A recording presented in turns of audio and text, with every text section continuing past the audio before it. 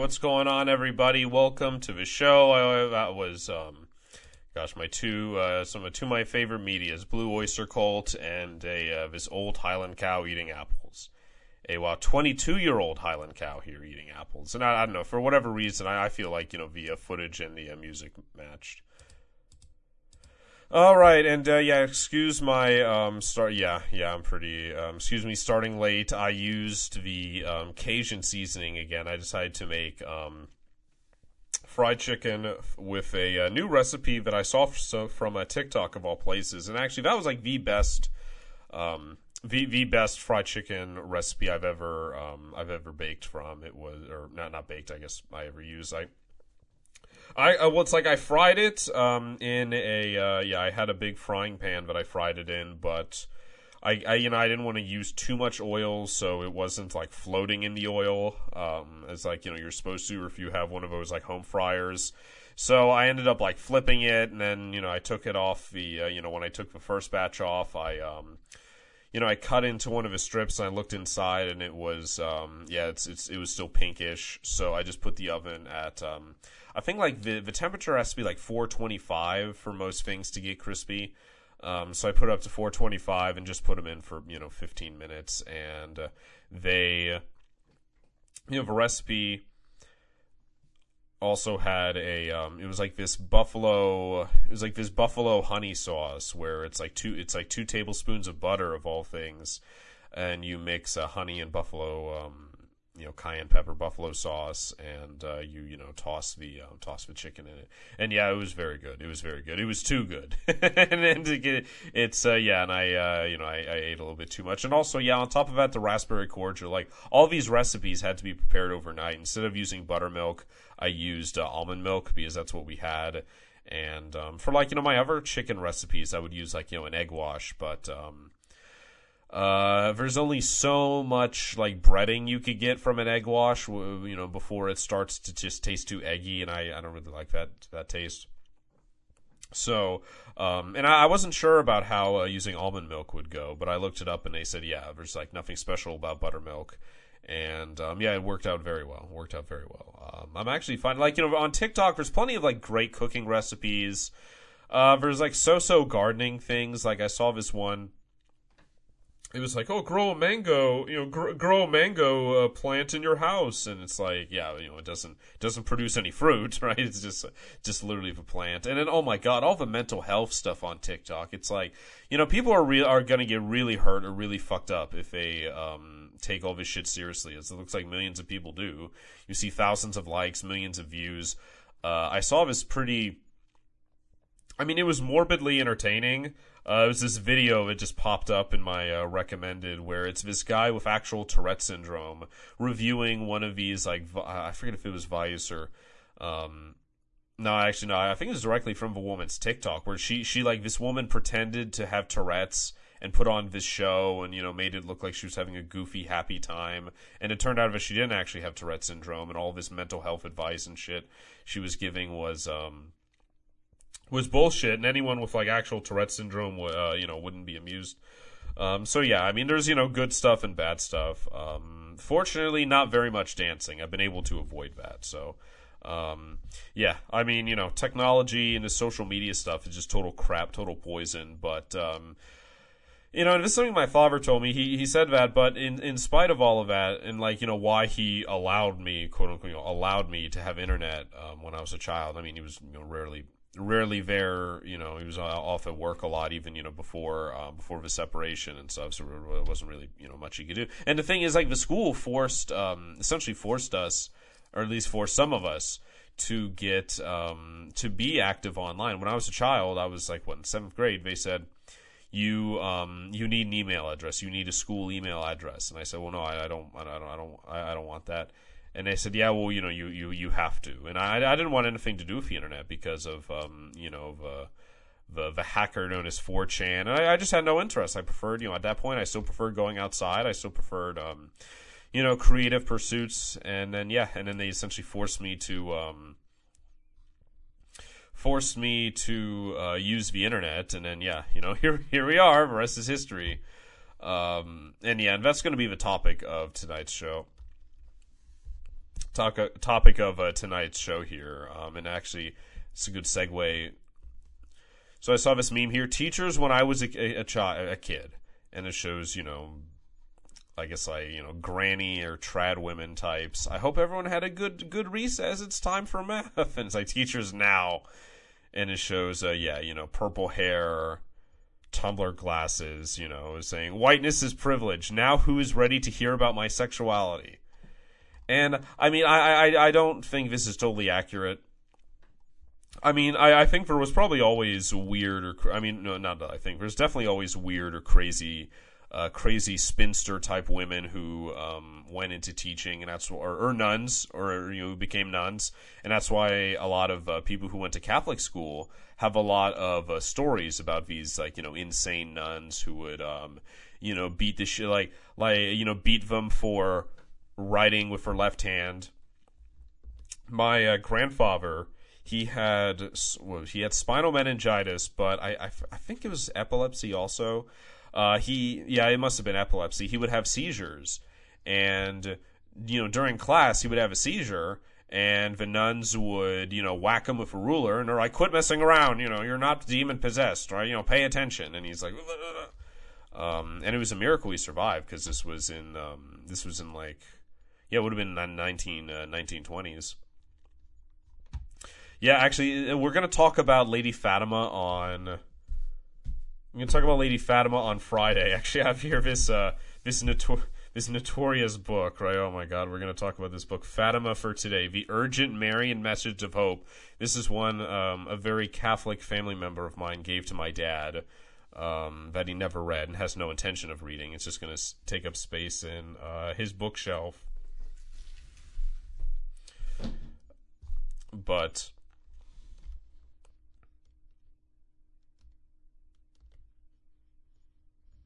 oh, that's right. Yeah. Okay, sorry, I lost my train of thought. We're talking about nuns. My grandfather, he had spinal meningitis, and he was as he got older, it was more painful or whatever, and so he prayed on the bones of Saint Catherine, right? He prayed on the knuckle bone, right? It was through the Catholic Church, and he had a miraculous recovery, and so that was. Or I think it's eventually the person who became Saint Catherine. I think that was one of the miracles, right? That the Catholic Church, they investigated it, and I don't know. It sounds a lot like idolatry, but it does. I mean, yeah. I mean, but it is. It was a serious thing at the time, and I'm thankful that even though I guess they were praying on the bones of a dead person, that God, God took care of him. Oh yeah, speaking of, actually, my grandmother is doing better. I actually got the news of that today before the show, so I didn't care to ask for the details of it. I was just happy to know that she is doing better. So thank you everyone for the thoughts and prayers. And hopefully she stays better. Because this is my grandmother on a different side.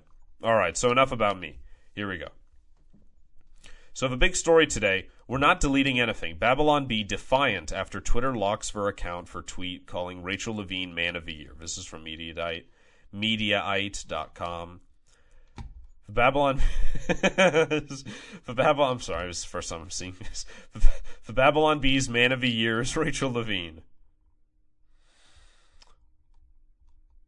And now Rachel Levine is they go into it. The Twitter account for satirical site The Babylon Bee has been... Okay, alright.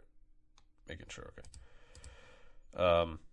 Has been suspended for a tweet regarding Dr. Rachel Levine, a transgender woman who is the U.S. Assistant Secretary of Health, and so far their CEO is defiant, refusing to delete the tweet, even if it results in the account being permanently banned.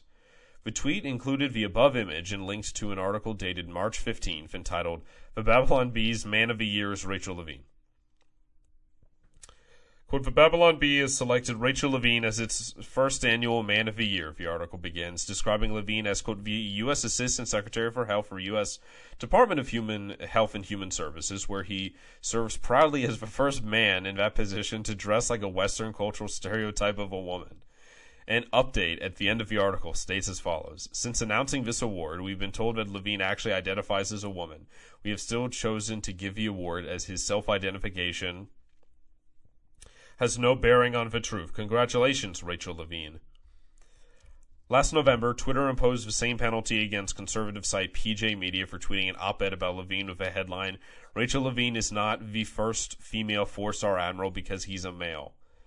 PJ Media editor Paula Bolliard confirmed in a tweet the suspension of a PJ Media account and the account of the author of the op-ed, as well as posting that PJ Media would not be deleting the tweet. Babylon Bee CEO took a similarly defiant stance, tweeting on Sunday that their site had been locked out of our account for hateful conduct and that the 12-hour suspension would not begin to run until they deleted the tweet. We're not deleting anything, Dillon declared. Truth is not hate speech. If the cost of telling the truth is a loss of our Twitter account, then so be it.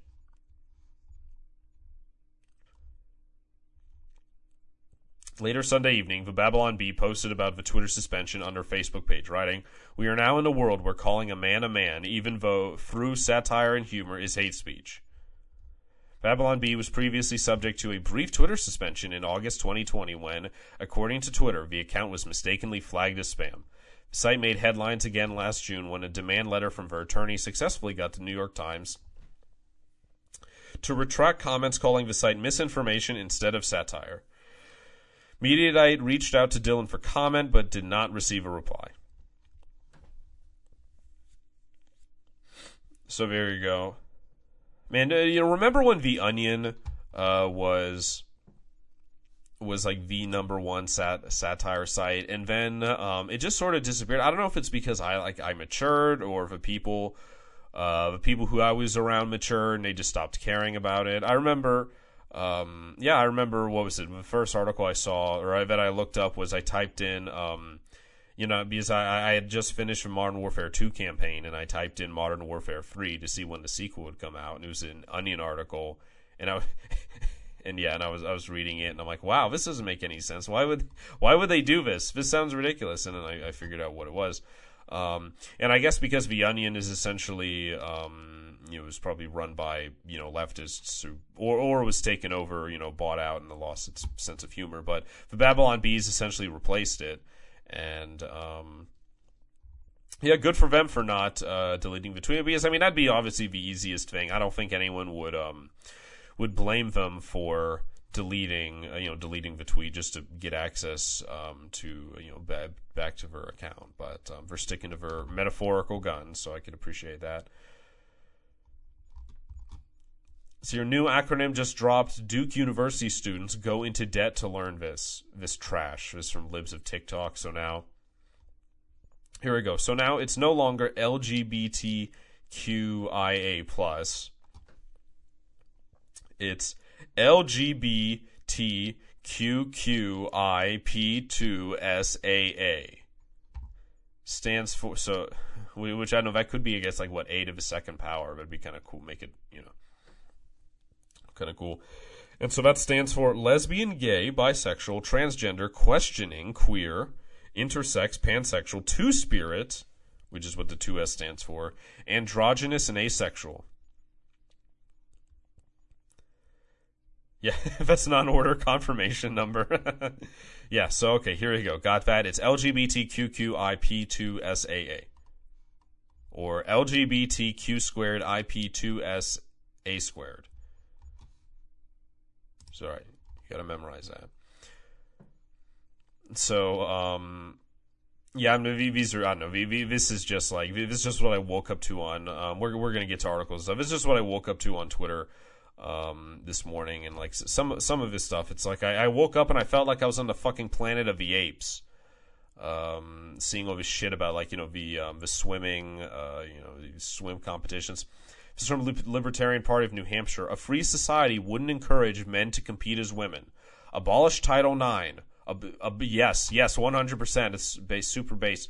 Abolish government-backed student loans. 100%. Oh my god. It's like that Vince McMahon meme. And abolish government accreditation of colleges. Yeah, and that's how you would get rid of a lot of this stuff too. People complain. They say, fighting the culture war. That's you want to use the government to you want to use the government to force society to be a certain way. It's like, no, I want to stop the government from forcing society to be a certain way. I mean, do you really think? Well, first, number one, like the average person in the United States isn't represented by Twitter. Okay, that's number one. That's number one. Twitter, and I mean, even the Democrats realize this. I think it was like Nancy Pelosi said something along the lines either to or about AOC that said like the American electorate isn't Twitter. That most of his shit that's like accepted on social media and that all these companies are promoting is actually considered to be like repugnant by by a lot of people. And I don't think we would have things like this HR dictatorship if it wasn't for shit like that being normalized in colleges. Where, the college students are the paying customers, right? They pay money to be there, and yet they accept to being lorded around by a bunch of petty, petty bureaucrats. The vice, well, not actually, no, I guess the vice presidents and stuff of like as I would call the vice president of a department of hating white people, which is like the diversity and inclusion department. And so they wouldn't be the petty bureaucrats, and then you would, if you're counting the student, like the RAs and the RDs, that would be the what was it called? The were the overseers the one who it was like the slaves who were given a slightly higher position of managing the other slaves. I think that would be overseer, but a lot of this garbage would be done away with if the government stopped. And it's not even funding colleges; it's subsidizing colleges, because if the government, I mean, if everything that the Libertarian Party of New Hampshire suggested here came about, then like a majority of colleges would just totally collapse. Because it needs this government subsidizing and intervention.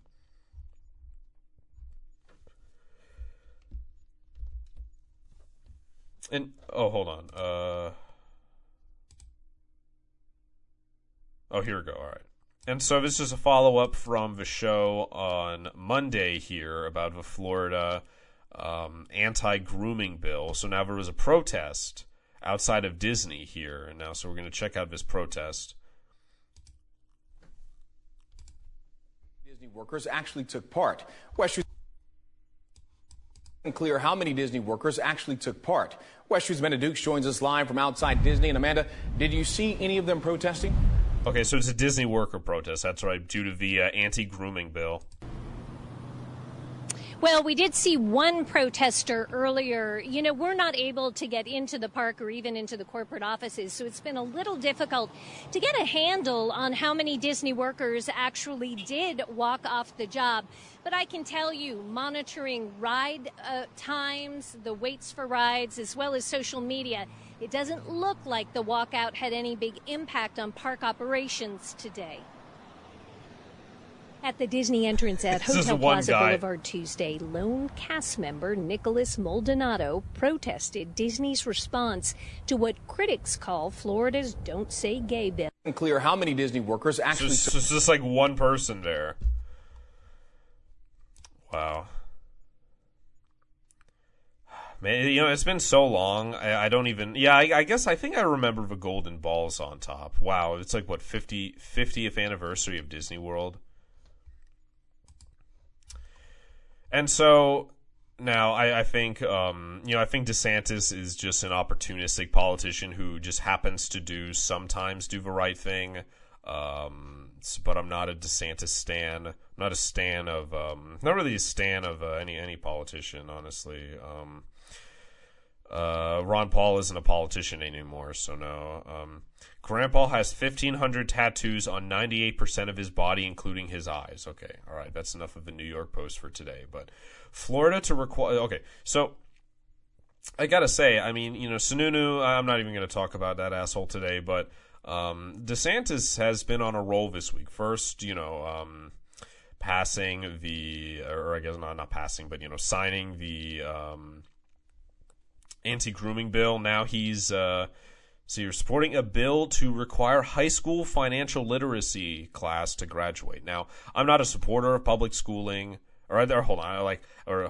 I'm not a supporter of high school as a concept, rather. I mean, public schooling is just basically like, people getting together, agreeing to have some sort of, central education. I mean, like, if let's say New Hampshire seceded, there would still be, communities that want to have some sort of, public school. I mean, you might call it something else, but it was, that where it's like, oh, well, everyone's, paying, so it's a private school. Okay. But it's like, it's open to everyone. So, I mean, essentially, so, I mean, I do, I'm not opposed to, like, basically there being, like, grades 1 through 6 to, or let's say, like, 1 through 8 to teach children, like, reading, writing, arithmetic. And, but, everything to prepare them to go and to either get, further education, and then, like, college would start by the time you would normally go to high school, right? Because, being in college is essentially being a high schooler with a license and being able to drink alcohol. And then, by the time that you're, I guess, sort of at, like, you're like at a crossroads of where you're at your, like, energy peak and, your, like, physical and, like, use your, peak, let's see here, I guess, like, your peak, young adultness or whatever, you have all that energy. By the time you're 18, you already have done all the book work, and then now it's time to do, like, an apprenticeship or do field work. And so by the time you have all that youthful energy out and you're, in your 30s and, calmer and wiser, that's when, you're in middle management or, starting your own practice or starting your own work or whatever. I mean, I think I would support, I think that system is the best system here. But if we are going to have a public school, I think it is good to teach children financial literacy. And so, honestly, teach children about capitalism and not about grooming. Today, I think teach not about grooming, about sex. Yeah, teach about capitalism, not about sex. Is good because what the bill's doing with financial literacy is really providing a foundation for students that's going to be applicable in their lives regardless of what path they take. I mean, if they go the university route, postgraduate, any of that, they're still going to need these skills. If they go right into the workforce, they're still going to need these skills. And so any different endeavor that you do to be able to be well-versed in financial literacy, that is going to help you. And I think that what we're doing here today, we're going to be signing SB 1054, which was Senator Hudson's bill in the Senate, and Representative Cabrera's bill in the House. It will require all Florida high school students to meet a financial literacy 1/2 credit requirement in order to graduate. And so this is something that will start to apply in the 23-24 school year. So students now are going to continue meeting the requirements that are in place at this time. But this will be provide a foundation for students to learn about the basics of money management, understanding debt, understanding how to balance a checkbook, understanding the fundamentals of investing. Yeah. Well, I don't know about the investing thing because, what are they going to say? Oh, invest in, like, you're young, you should invest in bonds. You should invest in government bonds, right? Or, don't invest in that Bitcoin thing. You're going to lose all your money doing that. Invest in the stock market. But I was just laughing because I know how we're going to spin this. The left are going to say, oh no, we're giving you kids, you're giving all you high school students more classes, right? Because of DeSantis, you're gonna have to take a whole extra class to graduate. Oh, it's terrible. And yet, this is coming from the same people who say, oh, students need to take a diversity and was a diversity and self-hatred training, not training, diversity. It was diversity and equity class, i.e., whitey guilt trip class. And I remember it's like students were demanding that at Keene State, at Keg Stand, and I'm thinking, like, this doesn't make any sense. Why would you be demanding an extra class? Like, an extra class in most people that's not going to have anything to do with her major, and it's just a waste of time. It's like we already hate this basic credit course system, this well-rounded education bullshit that's designed just to, force us to spend 4 years at a place where we really only, need to spend 2. For what it teaches us. So Yeah. What I did, and I guess what I did was I actually took a financial literacy class that was worth college credit in my high school, so I didn't have to take a math course in college. All right, and so I'm continuing on the subject of the sexualization of children. This is from Spike Cohen here. Let's take a look at this mutant creature. Oh my god. Let's get a physiognomy check on this guy here. He was he was the sidekick to Joe Jorgensen, the total loser 2020 candidate. So what does that make him? And occasionally I see him make, just like basic bitch libertarian talking points. I don't know what exactly he's doing now. Nor do I particularly care. His Twitter says 2020 Libertarian Party VP candidate, buy my mixtape. So it looks like evidently not much other than shit posting on Twitter, posting his crap. He's basically the epitome of a lawbertarian type. So I see this garbage on my feed today. Government has no business telling parents how to raise their kids. Okay, all right. That's he starts out reasonable. Example, Idaho's HB 675 and Texas Governor Abbott's order, which seek to criminalize parents of trans kids. And the way he phrases that when he says parents of trans kids, as if it's as if they're like what was that, the American it's like the teen werewolf, or what was that movie with Michael J. Fox where they just suddenly develop superpowers, or they start growing fur and a tail, right? As if it's not the parent cajoling the child into doing it, right? Having a Munchausen by proxy situation. And if not that, maybe that's even overthinking it, right? Where there's plenty of parents who are willing to make their kids wear two masks, running around playing outside, if they even let them go outside at all. So you don't think that parents are going to force medical procedures on their children? The same parents in this country who force children to take, I think it's we have the most medicated. It's the number one of the most medicated society in all of history, but that also applies to children. And so just because, and so all of that is considered okay by society, even though it's scientifically proven to be terrible. And that's a funny thing too. Hold on. And so he continues, if parents and doctors decide that treatment is necessary for a kid, that's none of the government's business. If you're against trans people or think transgenderism isn't real or whatever, that is your right to express your opinion without fear of punishment. And it's the right of parents to listen to their children and pediatricians.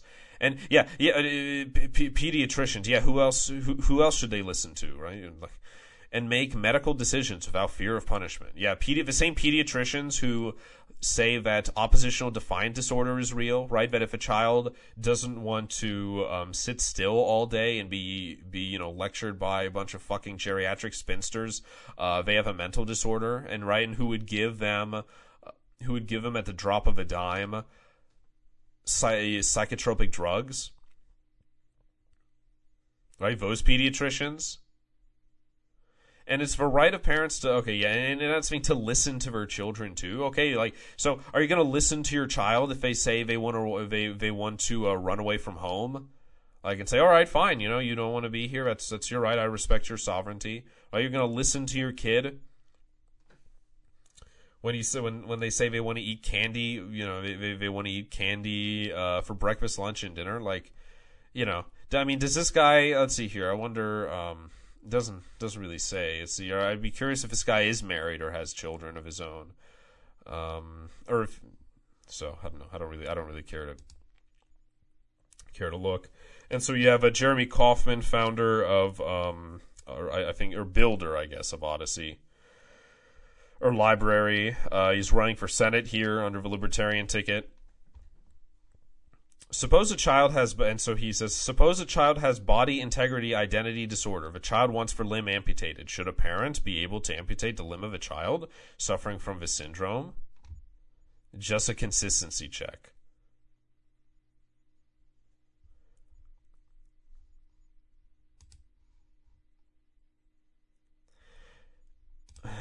and you have people saying, yeah, you know, if a kid... Yeah. Yes, if a child of body integrity identity disorder wants for limb amputated, one would expect... Well, yeah, of course... One would expect for parents to consult a pediatrician and psychological counseling services to help resolve a child's underlying issue, which may indeed result in amputation. Reply, you're fucking insane. Reply, and the guy replies, you think that a government bureaucrat knows better than a parent, plus a child's doctor, plus a psychiatrist? Excuse me, psychologist? If a child in question requires a medical procedure, that's really a position you want to hold? Yes, I'm going to hold the position that we shouldn't allow insane parents to cut off our kids' limbs. I know it's very controversial. Yes, the parents are the only ones who decide here, definitely. I don't care if an insane doctor also says it's okay to cut off a child's limbs. It should still be illegal. So then why are you saying the parent should do it? Oh, no, okay, I'm sorry. That's a wrong, different guy. Okay.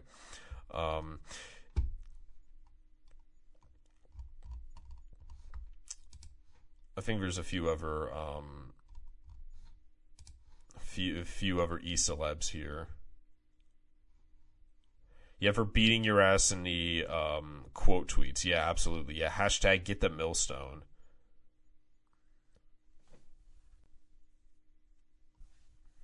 Oh, I saw a really, really gross reply about, like, they said, well, if a child, if a child changes their mind when they're older, they could always wear prosthetics or something. It's like, oh yeah, well, okay. Of a few seemingly legitimate functions of a state, protecting children from abuse is on the list. These surgeries and hormone treatments are dangerous and irreversible. Parents who subject their children to them are worthy of scorn.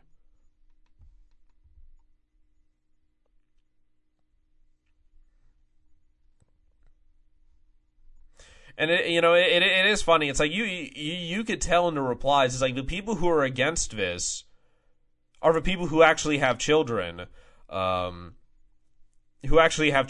The people who actually have families. So the people who are for it are all the childish, weirdos and mutants and freaks. And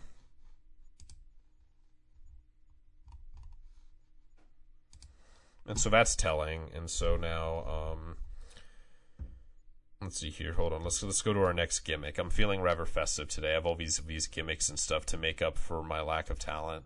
And so what we have learned applies to our lives today. God has a lot to say in his book. All right. And so now we're going to go to the... We know that God's word is for everyone. And now that our song is done, we'll take a look.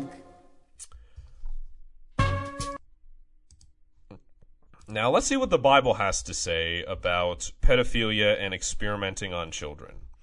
So, it doesn't say anything explicitly about about those. Like, if you do a Control F in a Bible PDF, you're not going to find the word pedophilia in there, or molester or anything. And so here, go to gotquestions.org. What does the Bible say about pedophilia? Answer.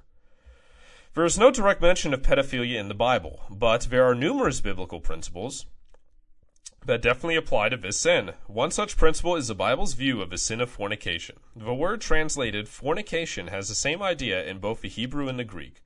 The Greek word is porneia, from which we get the English words porno and pornography. The word in Scripture refers to any illicit sexual activity, and thus would have to include the abhorrent acts of a pedophile, including the gathering and trading of obscene or indecent pictures of young children. People who use this type of pornography usually graduate from looking to actually doing, bringing great harm to children. Fornication is among the lusts of the flesh, from Galatians 5:16-21, and among the evil things that come from the heart of a man apart from God. Pedophiles share the characteristic of being without natural affection. The phrase without natural affection is translated from one Greek word, which means inhuman, unloving, and unsociable. One without natural affection acts in ways that are against the social norm. This would certainly describe a pedophile.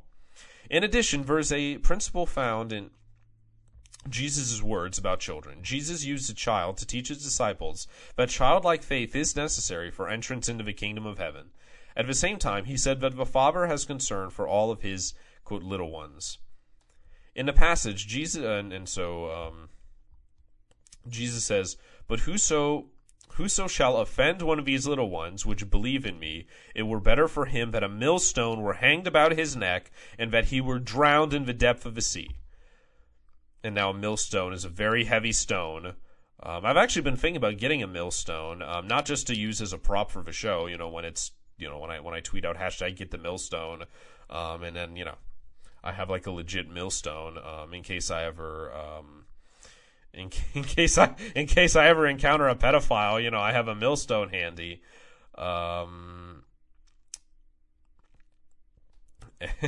But very, very expensive. And I wouldn't want to. I wouldn't if I bought one. I wouldn't want to waste it by throwing it into the ocean. It'd be a waste of a perfectly good millstone.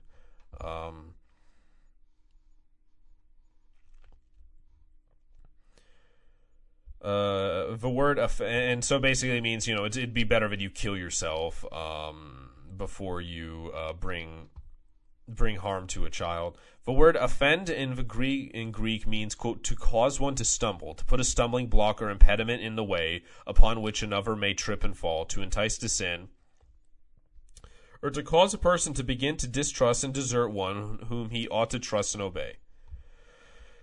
These definitions of word offend can easily be applied to the actions of a pedophile. Of course, the principle of not harming a child can be applied to a wide range of child abusive actions. And Matthew 18:10 makes a case against anyone who would bring any type of harm to a child.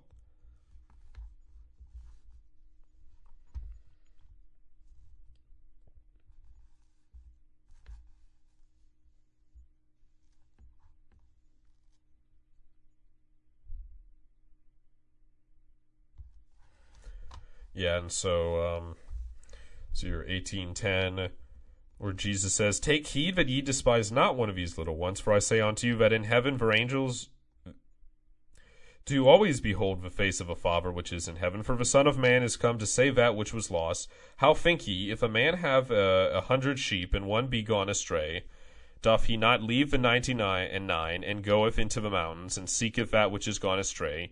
And if so, that he may find it, verily I say unto you, he rejoiceth more of that sheep than of the 99 which went not astray. Even so it is not the will of your Father which is in heaven, that one of these little ones should perish."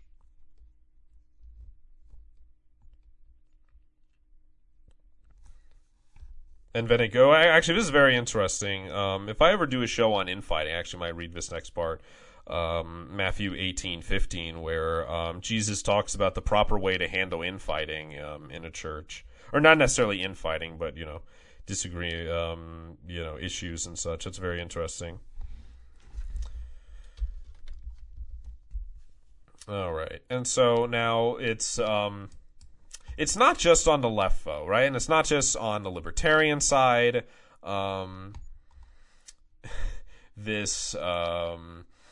It's also on the conservative side here. This is from Mark Dice. Glenn Beck goes woke. Won't state the obvious that Dave Rubin is deprived. Okay, and so now there's this controversy that Dave Rubin, who's, I don't know, I guess he's like, I don't even know who he, like, I don't know what he is. I don't know what he does. I don't know who he is. I just know that he's on as like guests at a lot of places. I forget if Alex Jones ever had him directly on as a guest. I know Alex Jones liked to suck his balls.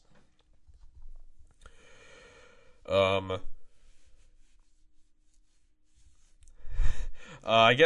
think he's like a comedian or something, and he's I don't know, like part of the intellectual dark web or something. I don't know. He's one of these like these leftists who are anti-SJW. I get him and David Pakman mixed up actually. But anyway, so he has something to do with Glenn Beck. I think they work together or something. They're part of the same grift network. I think he has a lot to do with PragerU. I think I've seen him have some PragerU videos. And so him and his partner, his husband, they decided to do, I think like they, gosh, and I was trying to explain this to my dad the other day, and he got so nauseous. They want children, and so obviously, you know, I mean, we're not, like, as I said, we're anti-SJW liberals, so we're not gonna, you know, even try and get one or the other pregnant. So what they're doing is they're paying one woman for her eggs. So we're using the eggs from one woman, and we're going to we're gonna try and get like two eggs. The goal is to fertilize. I'm getting nauseous. The goal is to fertilize two eggs, right? Artificially inseminate two eggs, one with the sperm from Dave Rubin, and the other from the sperm of his partner, and they're going to implant those eggs from the same woman, so the two kids will be half brothers technically. Actually, yeah, they'll be half brothers. We're going to implement those eggs into different women. Okay, so they're from eggs from woman A, and then they're going to be implanted inside woman B and woman C. So, all in all, there's 5 people involved in this process, right? And I mean, you know, it's like some might say, oh, well, you know, this is science, right? You know, people who are infertile can now have children. And yeah, I mean, I suppose that's true, although IVF gave us Nick Fuentes, so I don't know if it's that good of a thing, if it, you know, led to Nick being created. Although it is funny too, because I think both Nick Fuentes and his sister were produced via IVF. And what was it? I think his sister ended up being, I think she's like a lesbian, and Nick is, you know, founder of America First. He's a Catboy aficionado. Yeah, and a Duganist, you know, pro-Russia Catboy aficionado, the worst kind of Catboy. Okay, so what was I going on about? Oh, yeah, and, you know, and I mean, the technology is interesting, right? It's cool. I follow Micro Mini Highland Cattle, where this guy, you know, has all this, like, you know, super science, you know, Star Trek shit inside a barn, where he somehow artificially creates these very small, like, these, you know, dog-sized, very cute and fluffy Highland cows. But then, like, when you start doing this kind of stuff with a human being, like with a person, it's kind of weird, in my view. And the response in the conservative sphere has, I mean, this is for me, this is too much like Jurassic Park, you know, playing God, you know, and like we're gonna have like designer babies next, where you could, you know, choose certain traits and things, which I guess could be a good thing, where you know, you get rid of, you know, if like, you know, if a child is going to be born with some sort of genetic defect, if you get rid of that defect, you know, but what else could you do and, you know, change about people. So I think it, and you know, it's funny too. It's like the people who fearmonger about, like, you know, this coronavirus that now I think they're admitting sort of came out of a lab, or, you know, came from a bat, and yet they want to make, like, you know, animal human chimeras and all sorts of stuff like this. And they're not worried about, like, some new virus, like a super virus coming from a genetically engineered creature, like. Anyways, and so the and so anyway, that's a little bit like, you know, I do remember when I was in high school, and I mentioned the spider goat, and people and they're like, "Oh, where did you read that?" And I said, "Oh, well, I saw an article online about it." And they're like, "Oh, it was on the internet?" And this was like 2014, 2015, and they're like, "Ha, yeah, you know," and they just laugh at me like it wasn't true. And I say, "Oh yeah," and so I pull up my tablet at the time because I didn't have a phone. I type in spider goat, and it was a goat that has spider DNA that it like shot out webbing out of its teats, and instead of milk, and so you can make, like, you know, body armor and, like, you know, certain things. And so I say, yeah, hey, you know, are you gonna apologize, you know, bitch? And she said, "Oh well, I thought it was like literally like a half spider, half goat. So I was technically right." And he's like, "You shouldn't have called it a spider goat." And I said, "Well, it is half spider, half part spider, part goat." So, and then now all this science and stuff, and we still don't have flying cars, but we have all this crap instead. So, anyways, there's been conflict on the conservative side here about Dave Rubin. And so now, I mean, I'd understand someone saying, well, this is his private, you shouldn't be talking about this. This is his private choice. This is his private life. He has the money if he wants children. But, I mean, he's made it public, right? He's been announcing it. He's been talking about it. And so far, I haven't seen any backlash other than from Mark Dice. I get why the right has these, what I would argue are often legitimate fears, because the left does not stop eating civilization. Correct. And think about what an unfortunate position that puts us in. And so this clip is captioned, "Glenn Beck goes woke, won't state the obvious," and this is from Mark Dice, "that Dave Rubin is depriving the children of a mother from the moment they're born and forcing them to be raised by two gay men. So much for protecting the nuclear family. It's wrong, not that hard to say."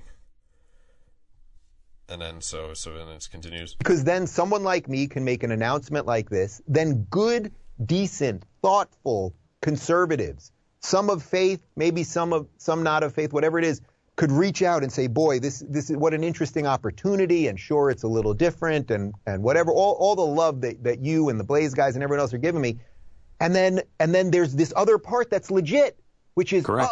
If we move the line, they're going to keep going. And I don't know what the answer to that is. Dave. I honestly don't, because that has nothing to do with me. Well, look how obviously Glenn Beck dyes his hair now, right? I remember when his hair, when he looked like one of these like Jim Carrey Dr. Seuss characters, right? Where his hair was like totally bleached white, or bleach white. And now it looks like he's using the same hair dye as Donald Trump. And we could see that hairline is getting very thin. That hair is getting very thin, Glenn.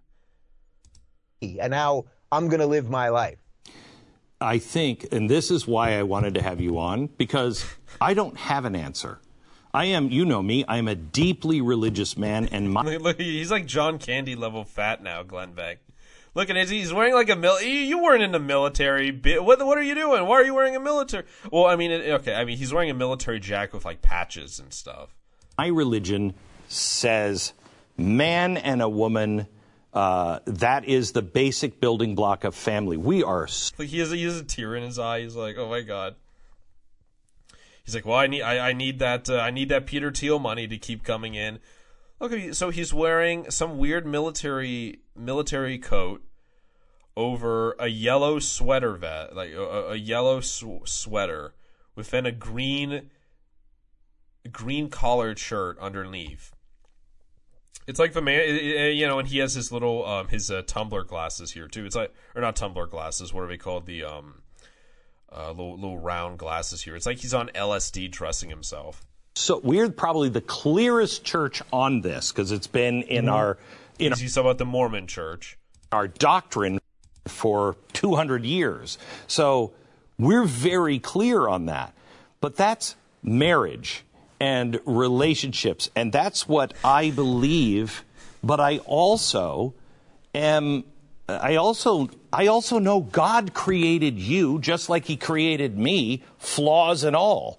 I believe I have a gene, they've never found it, that makes me very susceptible to alcoholism. That's what we're blaming it on now. We're blaming it on genetics. Okay, so Glenn, what else could we blame? Gee, so if you're blaming that behavior on genetics, well, I mean, could we blame other behaviors on genetics, right? Maybe like violent behavior, or maybe like lying, from certain types of people, certain groups of people. Maybe could we prove that? Like, if that's what you're saying, if you're gonna blame fucking alcoholism on a gene, right? And I don't know. I guess this is what I guess because he's like Irish or something. I don't know where Beck comes from. Sounds English. Blaming, oh man, I can't put down this bottle. Oh, I can't put down this glass. Oh, my genetics, it's forcing me. I have to drink alcohol like I breathe. Right, I have my liver is like my gills, right? I need to breathe in alcohol. Just an excuse. And oh yeah, and another thing about Glenn Beck's Mormonism. Now, Glenn Beck used to be a Catholic, and he was like a total shitbag. Apparently, his competitor on some rival station, his wife had a miscarriage, and Glenn Beck calls in the day the day after his wife miscarries. And he's laughing at him, and he's like, grilling him over it, and like saying, "Oh wow, I guess you can't do anything right." And I guess he eventually gets kicked off. He eventually gets to like rock bottom, and he said how he's like, "Oh, I got on my knees and I prayed, and then then the phone call came." And he got associated with someone, some I forget if a guy was a Zionist and a Mormon or something or other, but he like hooks up with someone who like really glowy, and then the next day suddenly he gets a call, right? And he says, "Oh, God, provided this opportunity," and that's I forget if that's when he was on Fox or something happened. I actually knew someone from my I had a teacher who listened to Glenn Beck back when he was on in Connecticut. I think it was Connecticut or something, like really like pre Fox News Glenn Beck, pre-conservative Glenn Beck. And he said, Glenn Beck used to just be this like shock jock kind of guy, and then suddenly he did like a 180 and became this weirdo Mormon conservative.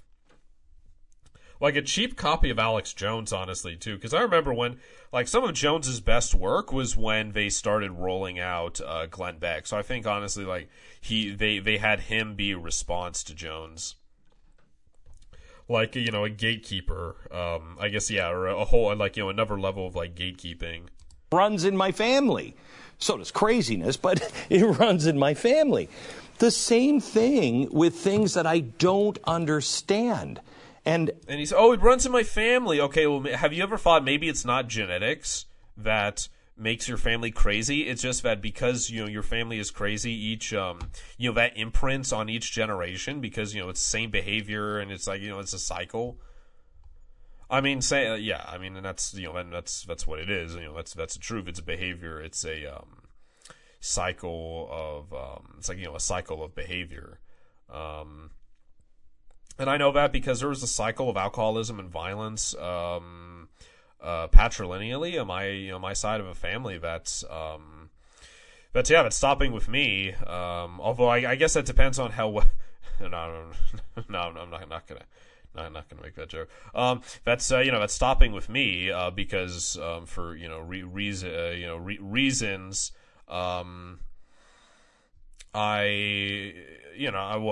It's, spirit quests and such, and that I realize that this cycle is not okay. And yeah, but my father spanks me with his hand when I was he spanked when as for discipline. His father with his belt. His father with his fists, and his father would have him like chained in the basement, would beat him up, and so there's like a de-escalation with each generation. It's finally stopping with me, right? And I didn't have to take an mRNA gene therapy drug or wipe part of my brain with a magnet or whatever. It's just realizing that there's a problem, right? That there's a generational problem. And, asking God for help in dealing with that problem and overcoming that problem, and then, putting in the effort yourself, right? Instead of saying, "Oh, well, sorry, sweetie, I'm genetically predisposed to anger. So, make the man some fucking eggs, bitch." Obscure New Zealand film reference. If we can't have a conversation about things that we don't necessarily... Yeah, I mean, this is just such cope, too. I'm sorry, I'm, like, pausing every 5 seconds. This is just so cope, too. He's like, well, and, the Bible says this, but, also, I'm rationalizing it as this. And, the Mormon Church says this. Really understand it. And I know that everything I'm saying, my audience is going to hate me, but, I gotta keep that Peter Thiel money coming in. And probably won't until we get to the other side. We have to just work it out together and be able to say, Dave, I disagree, or I don't know what the answer is, but I love you. Okay, well, no, all right. I don't see, like, you know, that's a good point. I mean, you know, actually, yeah, all right. I guess he ended it on a good point. I mean, it's, you know, it's okay to disagree with people. If they move the line, they're going to keep going forward. You just cross the line by buying the eggs and renting the womb, bro. It's okay. From Mark Dice. Oh, that's funny. Yeah, he's been getting blocked left and right. Man, I haven't paid much attention to Mark Dice in years since he became just a straight-up Trump shill. And that is a good point. He is pointing out the hypocrisy where you'd have people like Matt Walsh, who's on Tucker all the time, tweeting, Pete Buttigieg's husband leads kids in a pledge of allegiance to the gay pride rainbow. But then when one of her colleagues does something, which, does something along, I wouldn't even say along a similar lines, but, you know, something also controversial, then it's a total silence, right?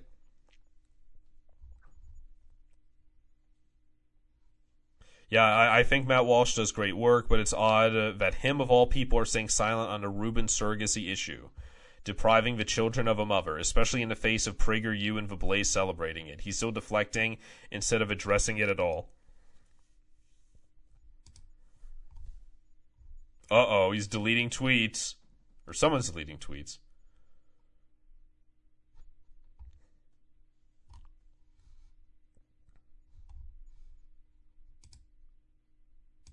What's going on, Jesse Spots? Oh, that's cool. It's funny. Seeing him there. All right. Anyway, so enough of that.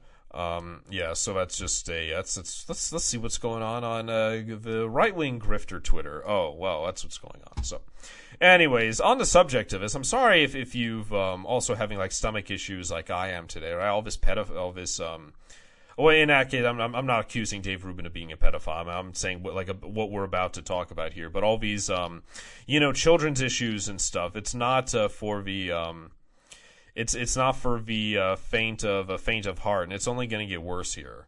So it's been like day 3 of the Honorable Judge Ketanji Brown Jackson, right? The libertarian. Female African American judge who the Biden administration want to appoint to the Supreme Court to replace Justice Breyer. So she's been under attack by the evil statist Republicans again today. In comes the internet.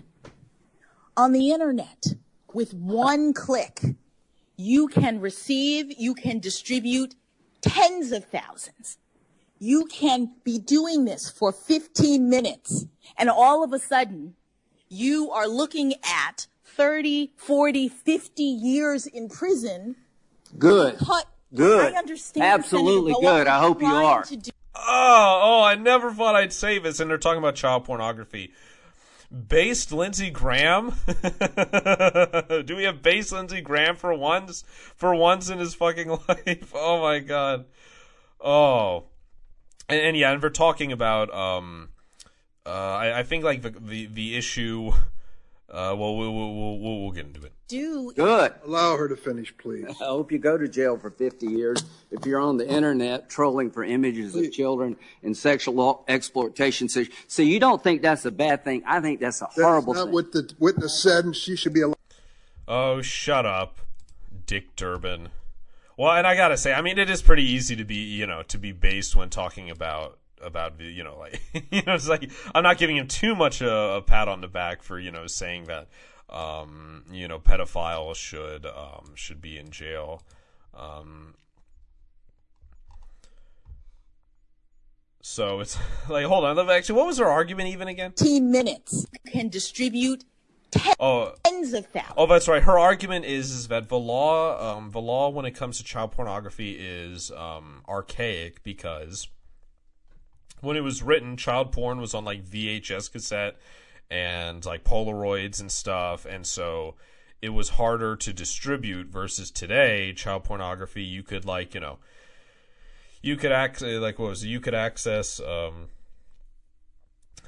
what she says, she's like, oh, you could just click and you could get, you could click and get 15 minutes, because I guess it's like the guy was sentenced for quite a few years in jail because he only watched like 15 minutes of child pornography or something.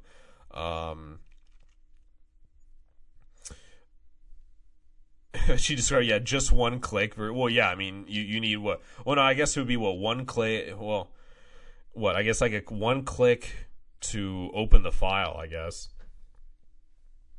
Because most files like autoplay, you don't have to press play. It just plays as soon as you open it. So yeah, I guess that's one click and access to 15 minutes. Oh, look at that! Look at that! Just that look of contempt. It's like she's possessed by a fucking demon in this still. And so because of the internet, you could you could upload. Well, I don't know. I wouldn't know I wouldn't know, but it's like other things. It's possible to upload a lot of child pornography, like in a zip drive, like thousands of images, and that you could have on like a flash drive or a floppy disk. And I don't really see why it's any different. It's like you're still accessing the material. It's just much easier to do it. I mean, it's like giving someone less jail time because it's easier to kill someone. Like, all right, and so then this is Josh Hawley asking her questions. You did. Let me ask you about some of the things though that you said. Oh yeah, and so for I could just feel all like the pedophiles listening and seething. It's going to be Open Line Friday on what do you know? On Friday. I'm going to have the lines open on Friday.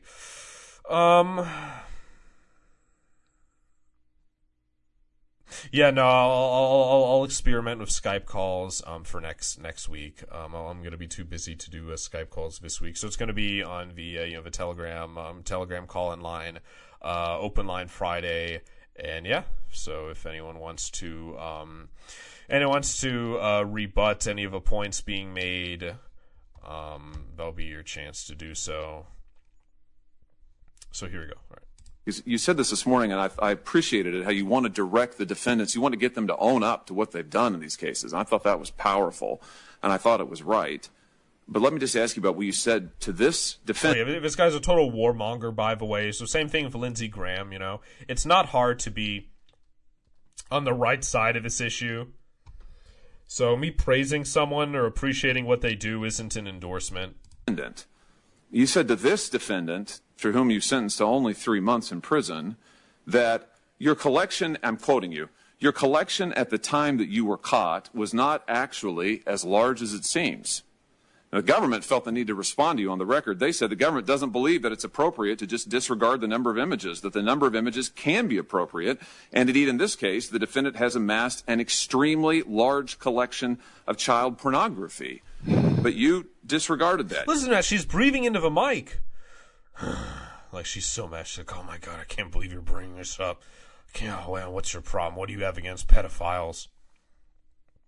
And I got to say, out of all the times I've seen in the news about, or that I've read about pedophiles being busted for CP, I've never heard that, they had one image of CP, or they had, it was just, 2 or like under 10. It was always like, they found hundreds of images of CP. They found thousands of images of CP on a hard drive. They found videos. They found, all this stuff. It's never just one, right? You also told the defendant, you said this seems to be a case where you were fascinated by sexual images involving what were essentially your peers.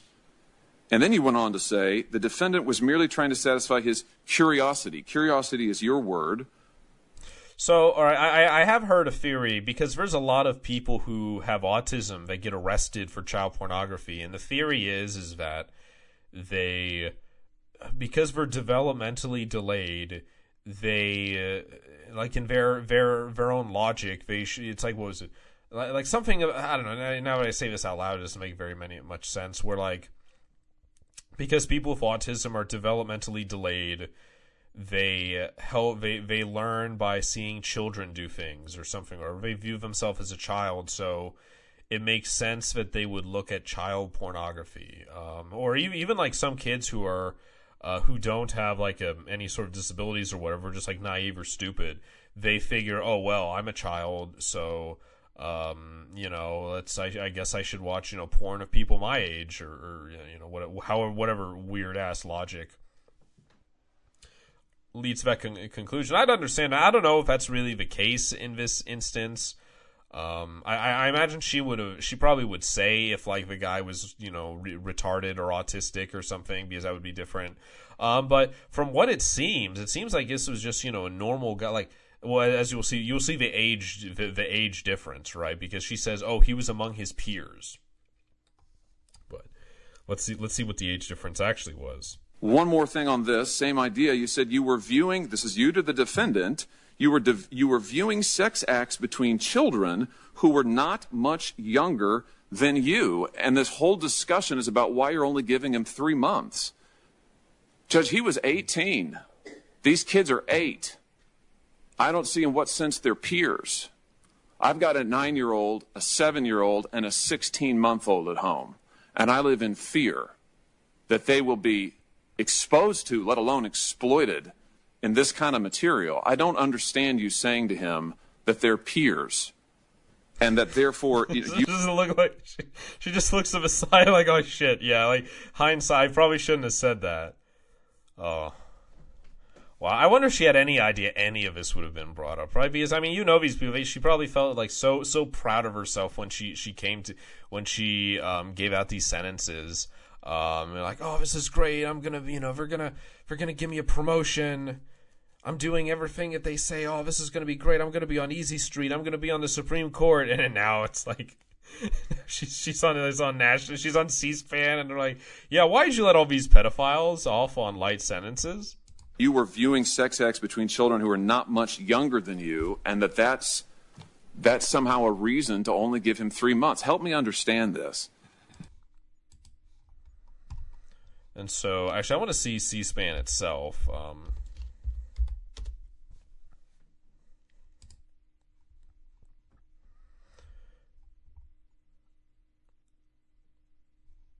Oh my god. I'm not even going to play that audio. Oh my god. Persevere. Oh. Emotional tribute to Madeleine Albright. Okay, alright. My god, could they fire whoever's clipping C-SPAN? Could they be fired?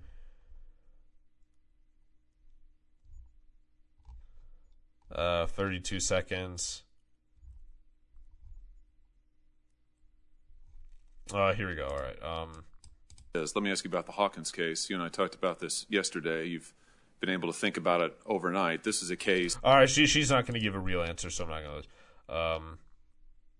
Here we go. This is some more questions.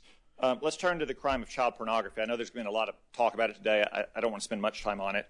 A lot of people have tried to explain the various differences in these cases, and the pre-sentencing reports, and the sentences that they got. So let me just ask you a simple question about it. Should the United States strengthen or weaken sentences for child pornographers? Senator, that's not a simple question, and the reason... Okay, and he said child. Okay, so when he says child pornographers, I imagine the people who make child pornography, not the people who consume it. But I don't know, or maybe he just means child pornographers and like anyone who participates. Is because what this country does in terms of penalties is in Congress's province. You all decide. You all decide what the penalties are. I mean, yeah, I will say it is sort of odd to bringing up all these pedophilia-related stuff. Because yeah, it is weird and is repugnant and disgusting. Her sentences and decisions. But why am I saying I'm leaning on all these fucking crutch words? Like, I don't think there's very many pedophile cases that go up to the Supreme Court, so it is, it is a little bit odd they're spending this much time on it. But it is, I imagine, like the worst thing in her, in her history. You decide what the factors are that judges use to sentence. If you determine that any set of penalties is insufficient, then it is in your purview to make that determination. There are many crimes that Congress has determined warrant mandatory minimum penalties, warrant other kinds of penalties, and that is in your purview to determine. I say, Judge, I think whether or not we should strengthen or weaken sentences for child pornographers is a pretty simple question, but I'll move on. Oh, and the questions got even simpler. There's at one point they asked her if she could. What was it? And you've probably all seen the clip. It was could you? What's your definition of a woman? And she said no. Or what was like? Could you define what a woman is? And she said no. Like, why not? Like, I'm not a biologist.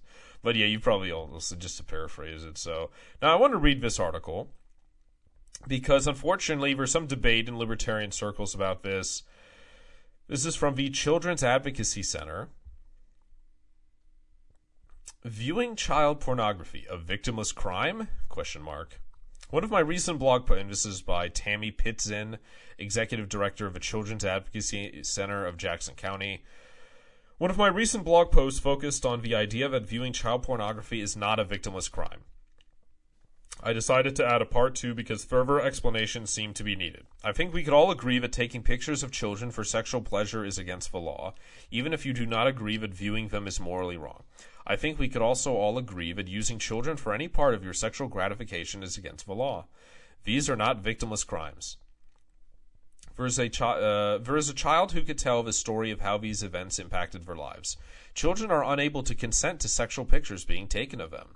They cannot consent to these images being shared, sold, or swapped with other people who view similar pictures.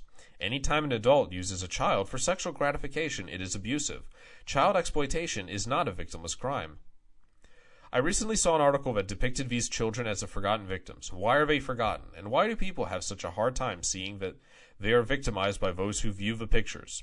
One theory is that technology makes it easy for us to forget that these are real children. A person can feel far removed from reality when surfing the internet. Do not be fooled into thinking these pictures do not demoralize and harm the children in them. Child sexual abuse usually involves someone manipulating, coercing, or tricking a child into being confused about appropriate boundaries and what types of touch are appropriate, about what is right and what is wrong. And in my opinion, when someone says that viewing pornographic pictures does not harm a child, it is one more manipulation to give them permission to continue on in their abuse of children. Would you feel violated if someone took a picture of you without clothes on, doing something you had no control over, and then shared that photo with thousands of people who you may or may not know? Would you constantly worry about whether people you come into contact with on a daily basis had seen that picture? Would you worry about whether your grandmother would see that picture? Would you wonder if a person interviewing you for a great job had seen that picture? Well, I don't know how that would stop you from getting a job. I mean, in fact, that would probably get you. Well, actually, yeah. Now it is shit. I don't know. I don't know if you'd want to work at that company. I mean, if your boss saw that picture, if your boss saw child pornography of you, I think I'd probably say more about your. I'm probably overthinking it. Would you wonder how you would tell a person you fell in love with that these pictures are forever floating around the internet? Well, I mean, I don't know any decent boyfriend or partner who wouldn't be supportive or would make a big deal if there was a picture of their spouse when they're 10 years old being being raped. I mean, it doesn't seem like that big of an issue. Issue for it's not that big of an issue to be with that person. I mean, other than the emotional stuff, although I guess in some cultures being raped is shameful. That's why in Japan, well, I don't know if this is an actual thing in Japan or just in hentai and stuff, where if there'd be a busy train and it's woman would be standing on the train and then some pervert starts groping her and stuff, and she stays totally quiet because it's shameful to shout or whatever, which really is just so it really is just a sick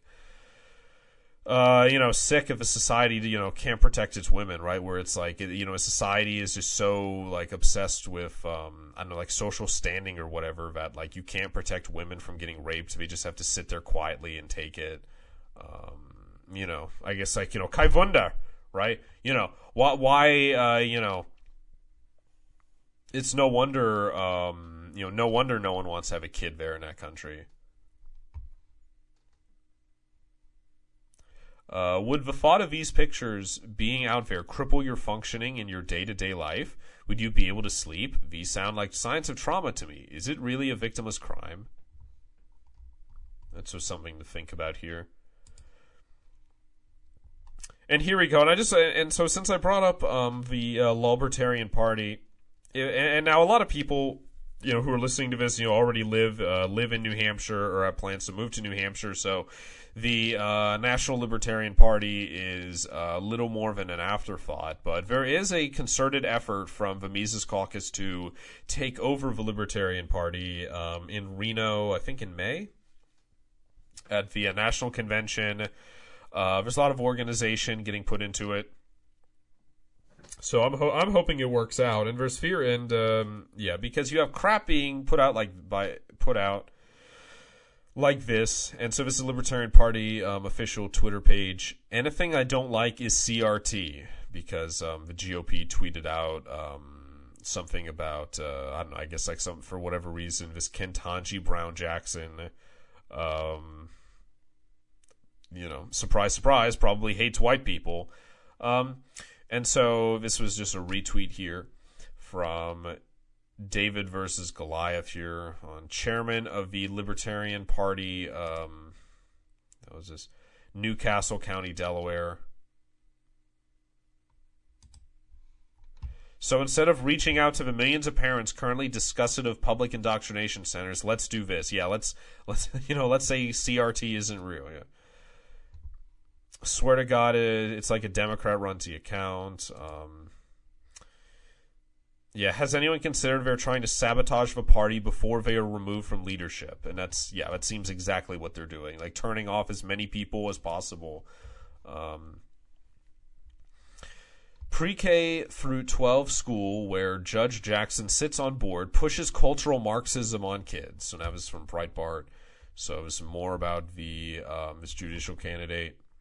Georgetown Day School, the private pre-K through 12 school where Judge Ketanji Brown Jackson sits on the board of trustees, teaches radical critical theory pedagogy and boasts on its website, everyone will engage in the work of social justice within all aspects of school life, which Judge Jackson would be required to support and promote as a member of a board. During her second day of questioning by senators on Tuesday, Judge Jackson took questions from a number of Republicans pertaining to her opinion on critical race theory, and Senator, which I don't know why that would come up in the Supreme Court, but. And Senator Ted Cruz specifically probed her on race essentialist materials being taught at Georgetown Day School, such as Anti-Racist Baby by Ibram X. Kendi. Right? Teaching babies could be racist. However, teaching Anti-Racist Baby is not the only radical material being pushed on children at the school where Judge Jackson sits on the board. GDS brags about its far-left curriculum in its 2021 through 2022 high school profile. Curricular highlights showcasing a course, for instance, about exploring reproductive justice, i.e. being allowed to murder your unborn child, and a 9th grade seminar, quote, flagship social justice course that serves as a launching point for a GDS high school education. The school hosted a speech in September 2020 by Dr. Dina Simmons called Self-Care, Healing, and Equity Responsive Practices, which discuss opening the door for continued anti-racist work. A GDS teacher also led a conference in 2018 called Sticks and Stones, exploring the N-word in our school communities.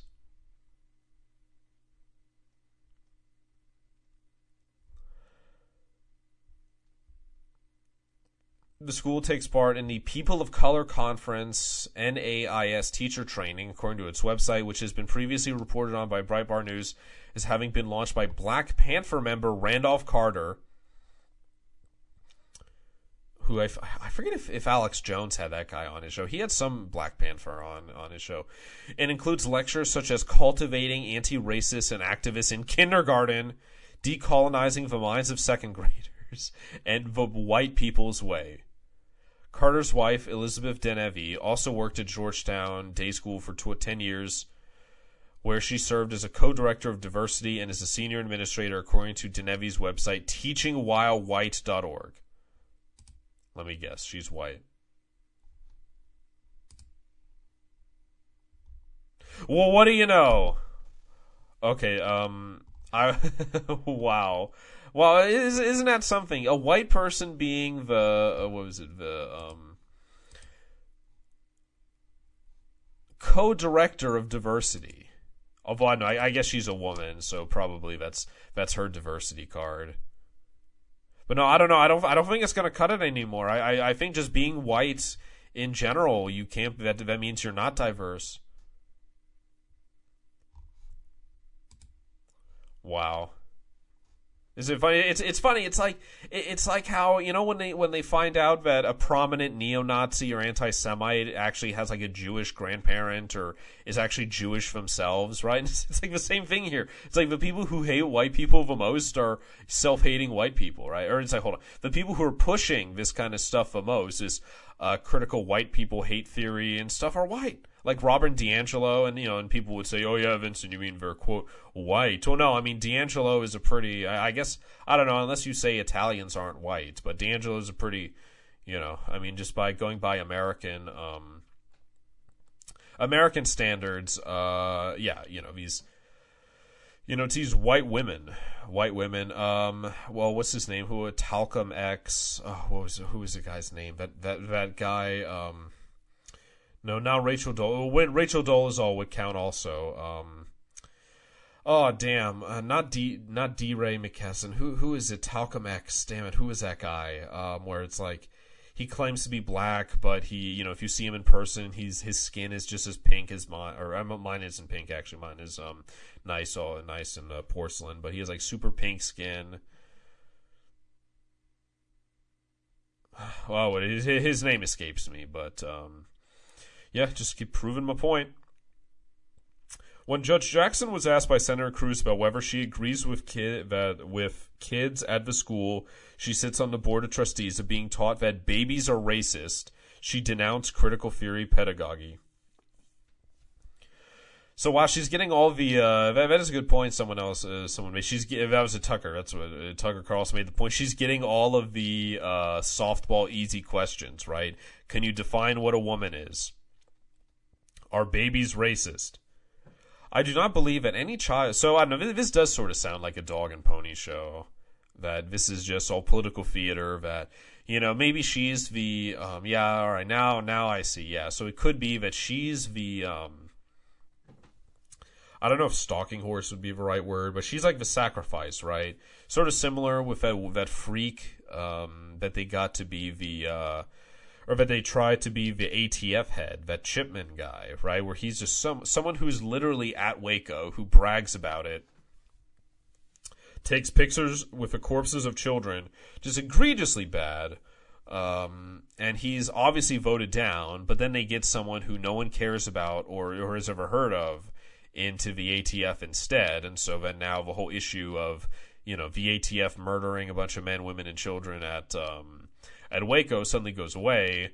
So part of me wonders if she's going to be the sacrifice, right? Where she's obviously voted, she obviously can't get it because of this stuff. And then we're going to get someone else who's less controversial but has all the same opinions, if not worse. And we're all going to go back to sleep. And then we're going to have, And then, she's going to get approved to the Supreme Court. And then we get to say bye-bye guns, bye-bye crypto, bye-bye freedom, bye-bye everything. She's going to be worse than the old geriatric boomer she's replacing.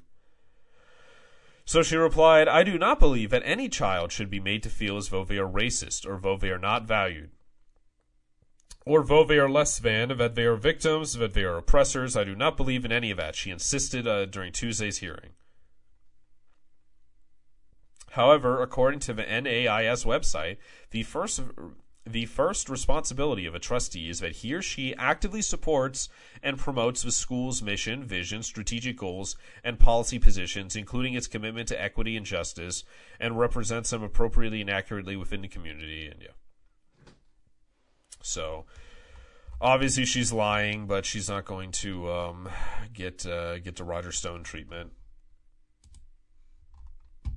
All right, so enough of that. I'm getting sick of hearing about that. So naturally, time to talk about Ukraine.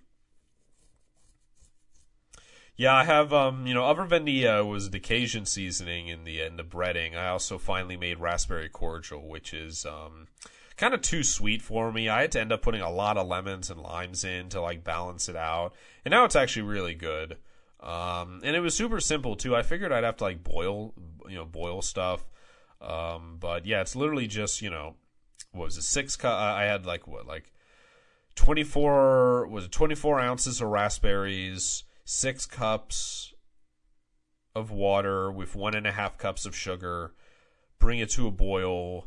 Pour the water onto the raspberries. Let it seep overnight, and then strain it. I wish I had my cheesecloth. If I couldn't find where my cheesecloth was, then I could get even more juice from the raspberries. But yeah, so and I squeezed out squeezed everything I could, and it's kind of basically it's like it's sort of like a raspberry lemonade, I guess, without any. Well, I mean, I added lemon, but or like almost, I guess it is almost like a tea, right? Just because it seeps, so it's like you could still taste the water, but you could also taste like the raspberry and the sugar. So I think with the lemon and lime, I think I made it perfect. It's pretty good.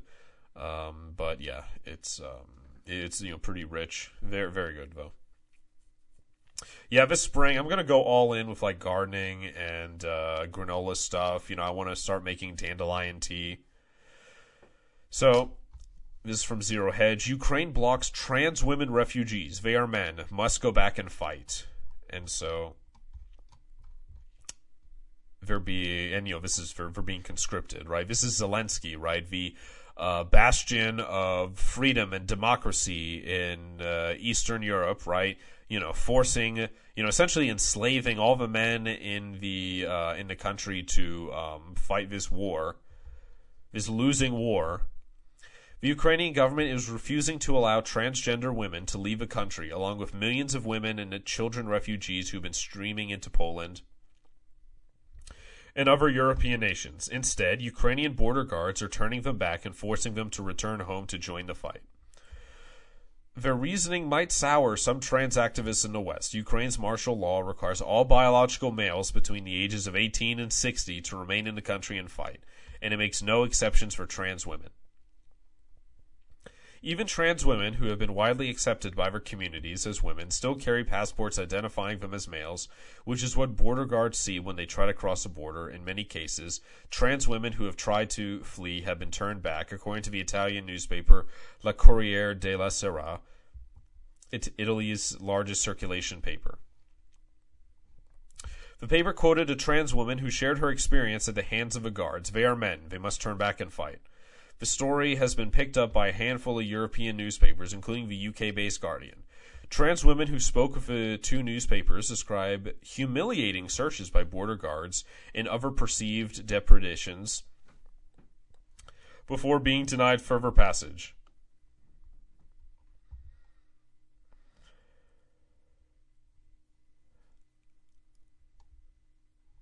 Since Ukraine enacted martial law on February 24th, it's estimated that hundreds of trans women have tried to cross the border.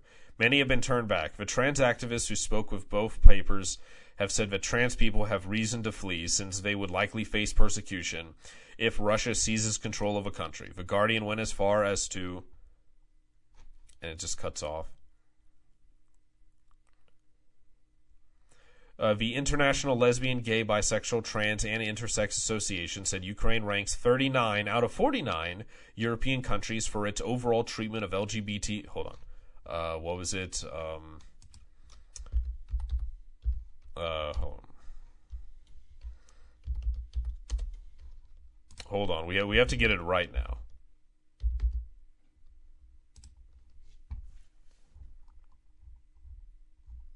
God, it just keeps getting even worse.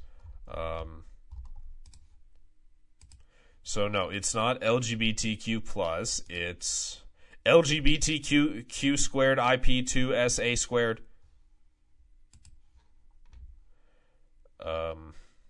People, gay marriage is not allowed in the country, and the Christian Orthodox Church considers homosexuality a sin. There are also no anti-discrimination laws to protect LGBTQIP2SAA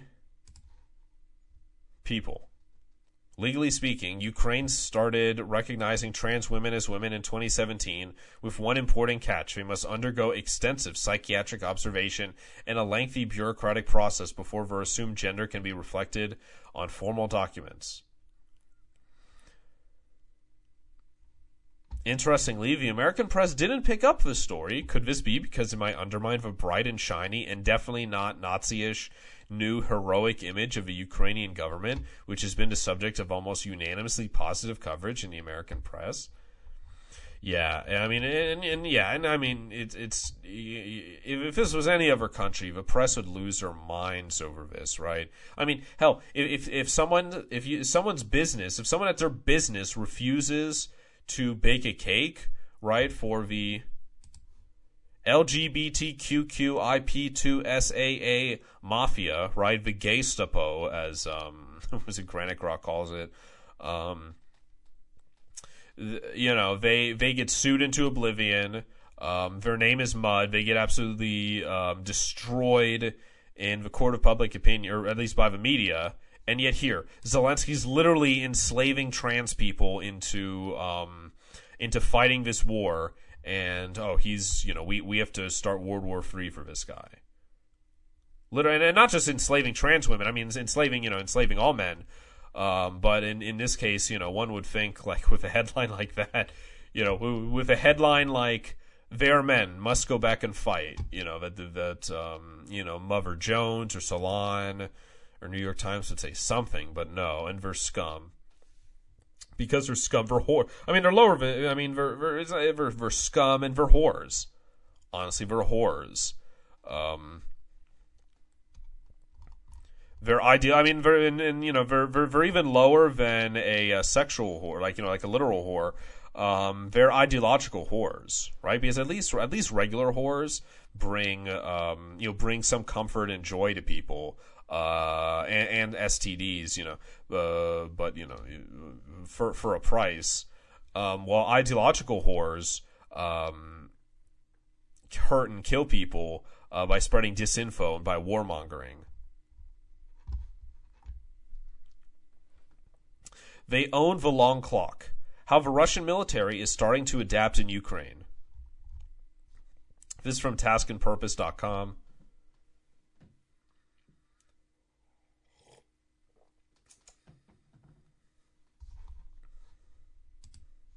Hey, what's going on? Shay Ginger. Spike Cohen would support John Money's recorded molestation of his child trans patients as a form of treatment.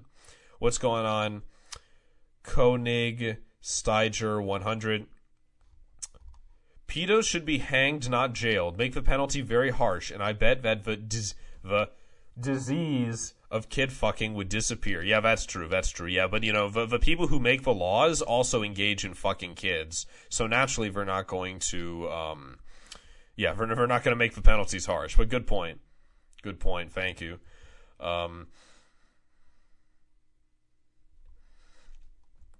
So, Kyiv, Ukraine. The commander and staff of a Russian battalion take over a home near... Oh, yeah, and so you might... It's getting, like, Orwellian to the point where, like, I look up one news article, and it says how the Russian army is collapsing. They have no food. They have no ammo. They're having friendly fire strikes. The Ukrainian military is going to have a counterattack. And then on the other end, it says that Ukraine's going to collapse any minute. The Russians have everything surrounded.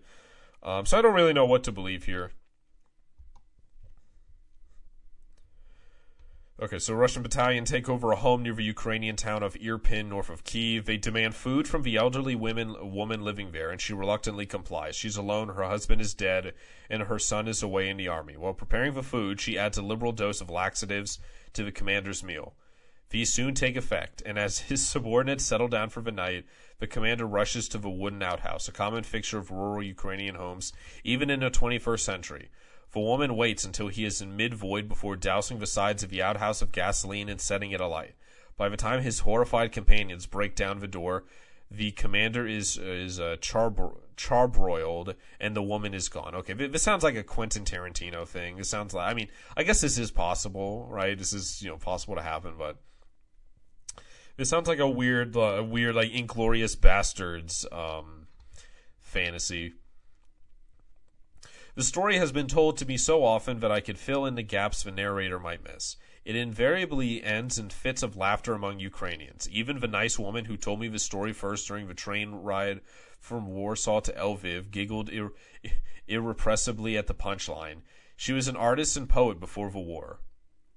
Now she was returning to Kiev, where she told me without bravado she intends to resume her volunteer work at a kitchen and set up to feed soldiers defending the capital, and then, if necessary, to take as many Russians with her as she can. What about your children? I asked her. She told me they were in Hungary with her ex-husband. I'm doing this for my children, she replied. The theme of Ukrainian resilience and determination is a real one, of course. For every urban myth, the ghosts of Kiev, the martyrs of Snake Island, there are dozens of real stories that underscore its ubiquity and power. I see it now as members of a territorial defense force.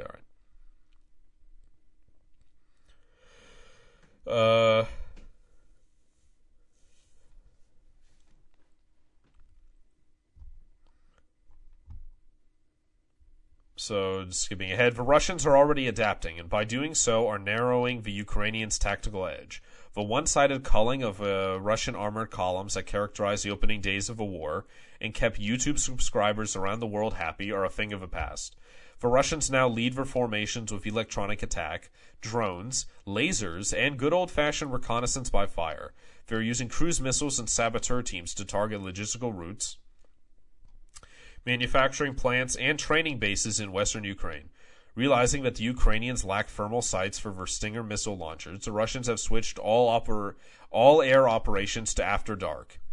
It may be for the same reason that Russian cruise missile strikes in western and southern Ukraine have also been at nighttime. Huh, wow. Jeez, that's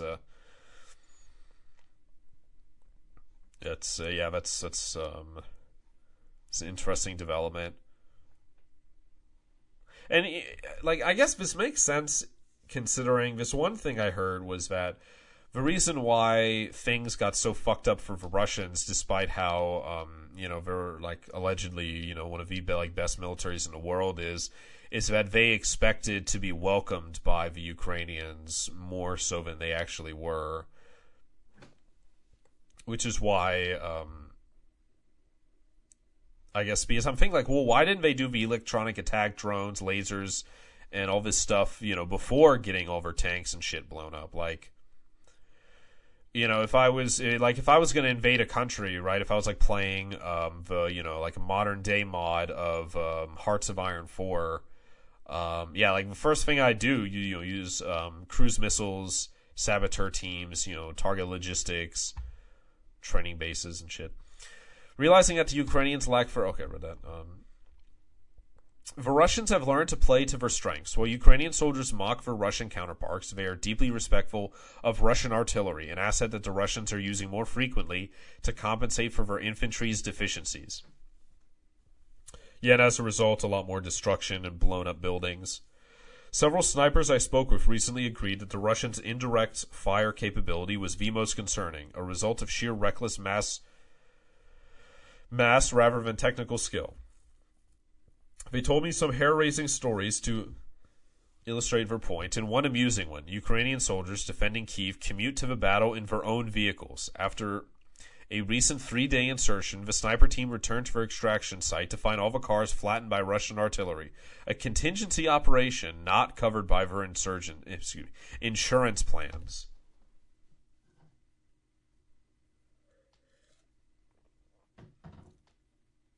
Overconfidence may obscure for the Ukrainians one salient fact about this conflict. Time is not on their side. They have fought a skillful and determined defense, but also have the advantage of home turf, interior lines, and the inherent superiority enjoyed by a defender with well-prepared positions, cutting-edge weapons, and clear fields of fire. The question now is whether they can pivot to the offense with its requirement for more comprehensive planning, faster than the Russians can adapt. If not, a prolonged conflict seems likely, and in a war of attrition, the Russians, with a military 4 times that of Ukraine, will inevitably have the upper hand. They own the long clock, a senior Ukrainian officer recently admitted. We are calculating time not in weeks or days, but in lives.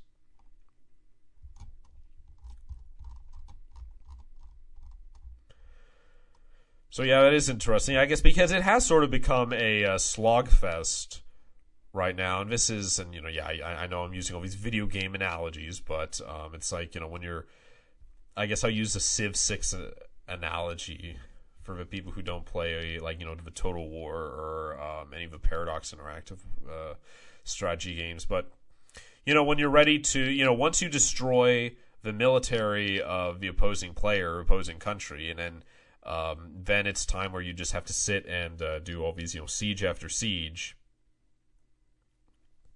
And that's where things start to slow down. And, I guess, unless... And the thing is, though, the Ukrainians can't even do what the Confederates tried to do and wait for foreign powers to intervene. Because at least the Confederates had that hope. They had that possibility that, England or France would intervene. Here with, but that was before nuclear war. Here with Ukraine, they're on their own. So even if they're able to beat back the Russians at Mariupol and Kyiv, there's nothing stopping the Ukrainians from there's nothing. I guess unless they're given a lot of the material that got destroyed, or they have a bunch of reserves in the western part of the country, but it's hard to see them taking back what Putin's already able to hold on to, if we're able to survive. Okay, I'm going to skip this for a future show. And so Biden is here. Biden heads across the Atlantic to rally the West at a pivotal moment for Ukraine and his presidency.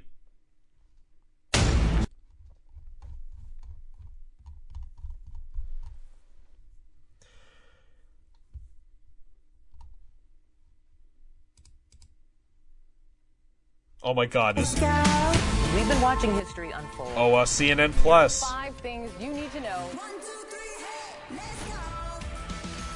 So it was Howard Stern who said, no one watches CNN for free, so why would you pay money to watch CNN Plus? My voice is starting to get tired, so I'm just going to play the audio. In the last week or so, former Ukrainian President Petro Poroshenko suggested that President Biden should visit Ukraine on his trip to Europe this week. Is that on the table? As far as I know, it's not on the table. The president is going to Europe, and he will be meeting with all of our partners and allies there. I have not seen any discussions of the president going into Ukraine, but you have to remember we have discouraged Americans from going into Ukraine. This is a country at war. I can't imagine that that would be on the table. That is a good point. If Biden went when Americans are discouraged from that would send a bad example. So he left today, Wednesday. I think we're going to have a meeting tomorrow in Brussels, Belgium, with the EU and G7. Used to be the G8. Russia used to be part of the G8. Now it's a G7 because they got kicked out. Okay, so focus on displays of cooperation in punishing Russia and providing support to Ukraine as it comes under fire. A stop afterward in Poland is meant to highlight the massive refugee crisis that's followed Russia's invasion, as well as to reassure allies on NATO's eastern edge. For Biden, the last-minute talks are a venue to demonstrate the foreign policy credentials he promised as a candidate when he vowed to restore American leadership and repair broken alliances. Okay. Okay, I'm moving this here.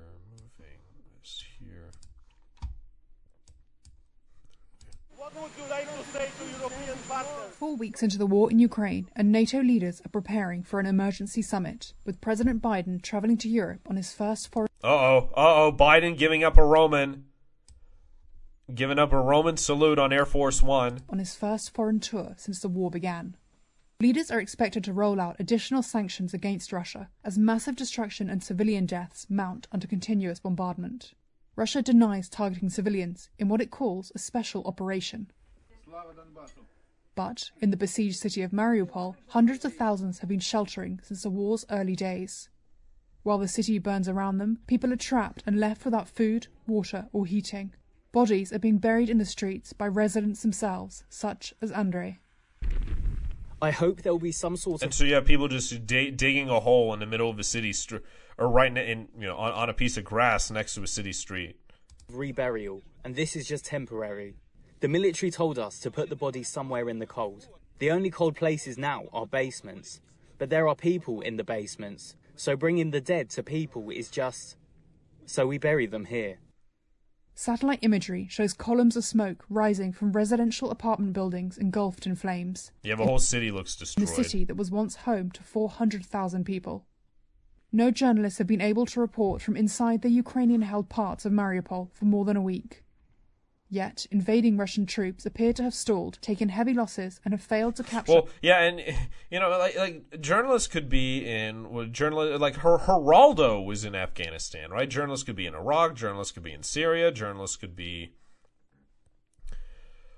pretty much in most modern conflicts, journalists were embedded, right? But no, not for some reason, not here in the Ukrainian-held parts of a city, and it's because it's a total police state, right? Ukraine's a total police state right now, as the footage we went over in a previous episode showed. That if you're caught filming, you're going to be arrested and detained by the goons. A single major Ukrainian city. They're, the goon police. Or depose the government. I'll repeat myself. On Wednesday, sources said a veteran senior aide of President Vladimir Putin resigned over the war and left the country with no intention to return. Anatoly Chubais is the first senior official to break with the Kremlin since the invasion. Ahead of this week's NATO summit, the EU's Ursula von der Leyen described Ukraine as the face of freedom. Honourable members. Oh, wow. The face of freedom. Yeah, you're literally enslaving its men into fighting this war. Banning political parties. Banning media outlets. If freedom has a name, its name is Ukraine, and the Ukrainian flag is the flag of freedom today. So you Hillary Clinton with an accent. In the past month, a quarter of the country's 44 million people have been driven from their homes.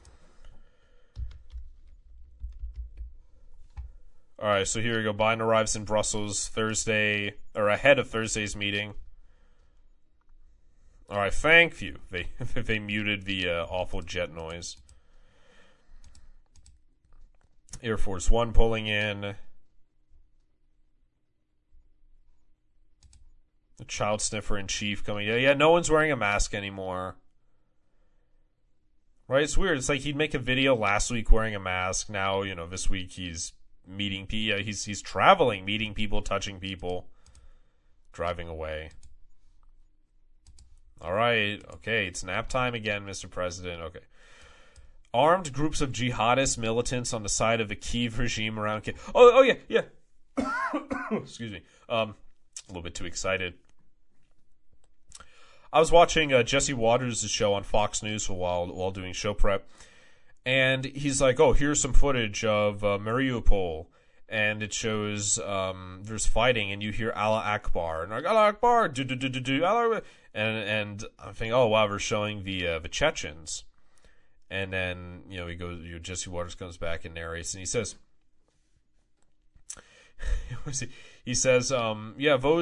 those were foreign fighters coming from all over the world to fight Putin, and I think I've seen everything now, right?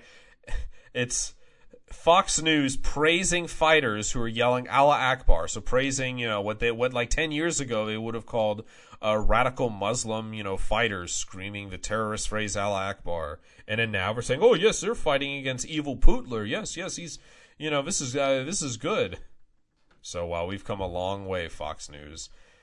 Armed group of jihadist militants on the side of Kyiv regime around Kyiv. Okay, so apparently, so now there's the pro-Russian Chechens, and apparently there's also anti-Russian Chechens.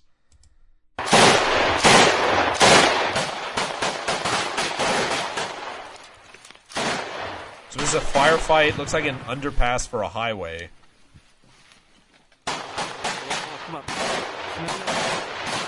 There's some sort of bridge.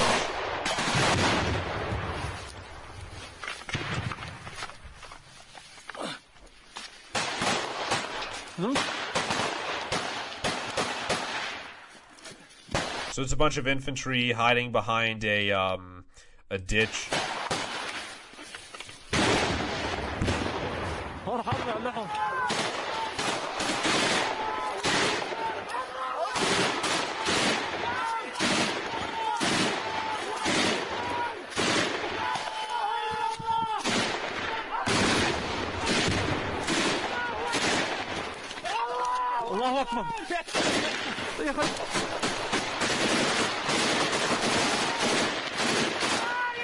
Oh, so that's what an RPG round looks like. Okay, I've only ever seen it like, you know, the tip of the RPG grenade.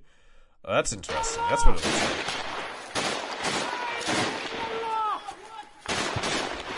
like. Okay, so here we go. This is a railway. So we're fighting at a train bridge. Yes,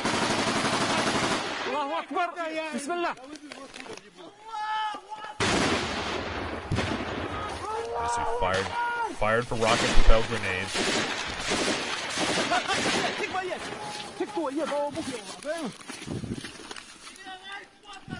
Well, I'm glad he got this footage. Unfortunately, he's holding the camera the wrong way, but...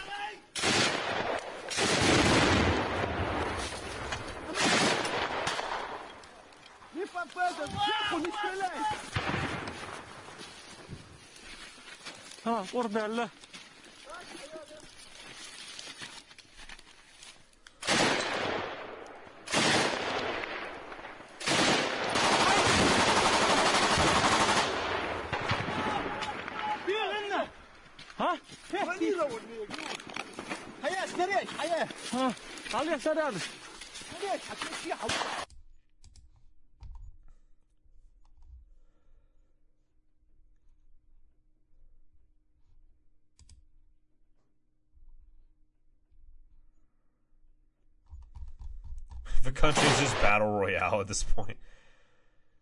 Yeah. Let's see here.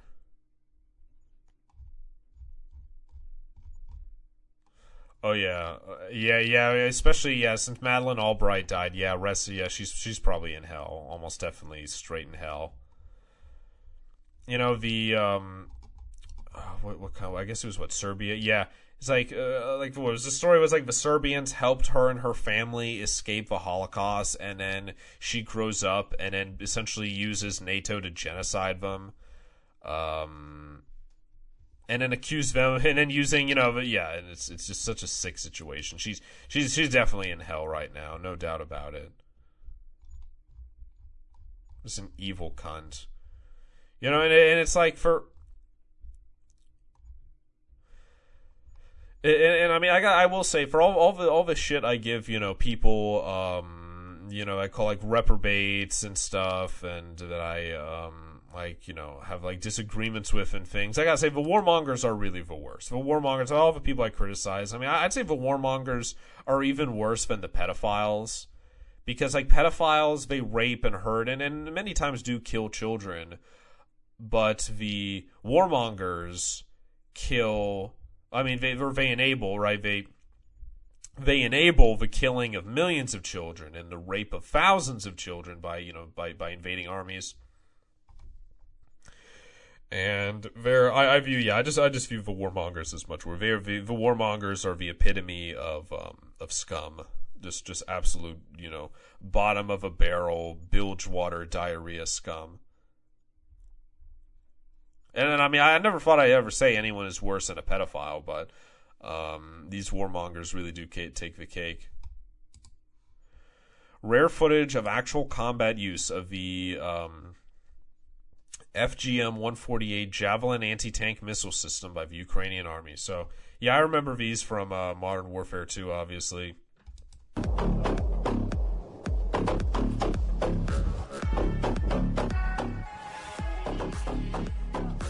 So, and I remember it's like you would fire the missile and it would go up, and then it would hit whatever target.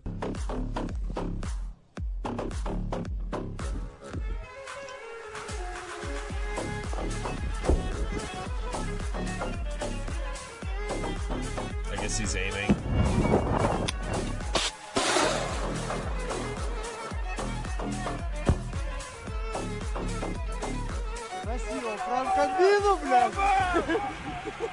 Alright, I guess it works.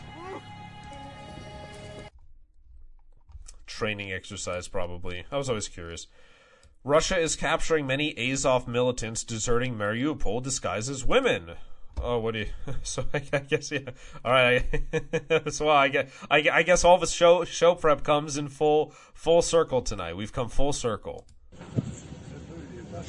So yeah, and so they have this guy whose hands are tied, and he's dressed in he's wearing a woman's dress skirt, or I guess like a long skirt or whatever, and a woman's fur coat.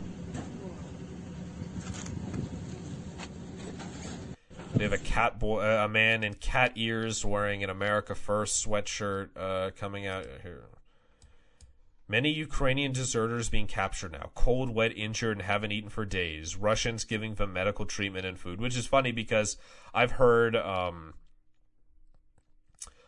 opposite about... I've heard the inverse, that it's the Russians who are cold, wet, and injured. But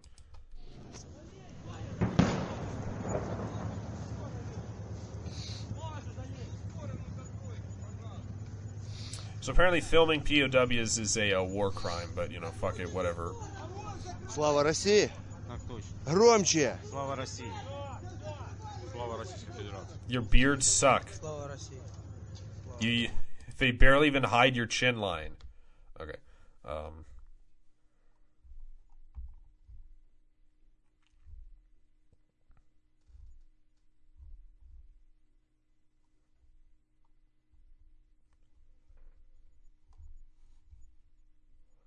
So there's that. Update from Kosak Gundi, a Brit serving as an enlisted Ukrainian Marine in Mariupol. Oh, yeah. Yeah, this whole Reddit battalion thing, or the Ukrainian Reddit Foreign Legion thing, just totally collapsed.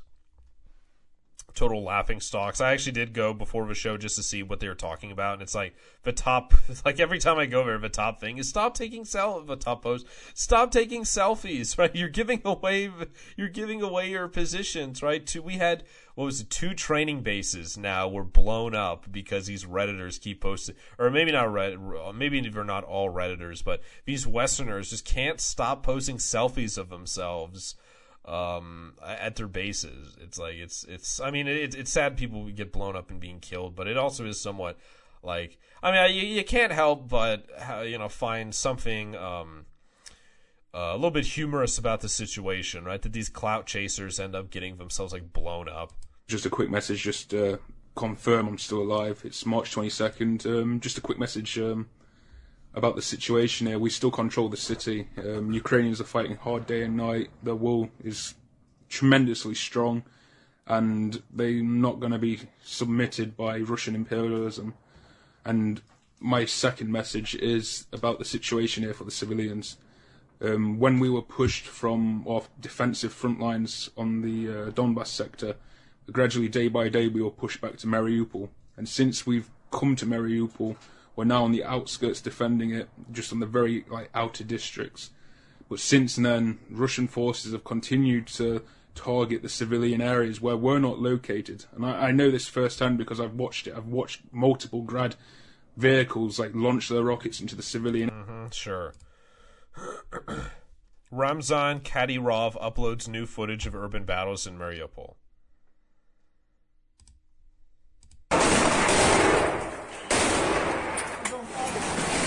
Okay, so this is some sort of semi-urban area. They're hiding behind these riflemen, hiding behind trees.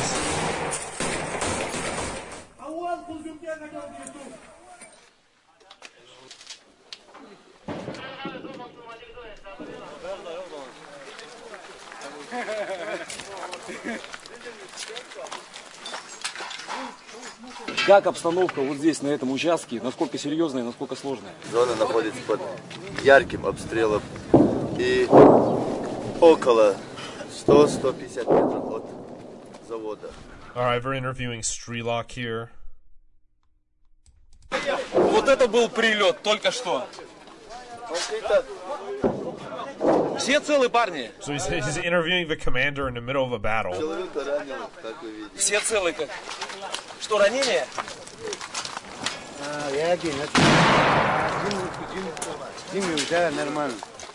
Ранение сейчас легкое. Это мина, скорее всего, была или РПГ? Это танковый снаряд. А, это танк выстрелил, понятно. Но у вас потерь нет, все хорошо. Вообще в личном составе без царапины. Чеченская республика, как всегда, пока. IZ.ru. Когда будете Азовсталь брать? В ближайшее время, кратчайшее. Есть ли какое-то обращение к националистам Азова? Что вы, быть может, хотите им передать? Да, конечно. Нам до этого дня говорили, что приезжайте, что в прицеле лучше видно кавказцев и бородатых, все будем. Alright, so just showing urban fighting. Сейчас мы приехали, мы никого не видим. Как не люди они выступали, как крысы сейчас бегут. Лично нам сопротивление. IZ.ru. I've just been eating up all of it as much footage. Oh, there it is.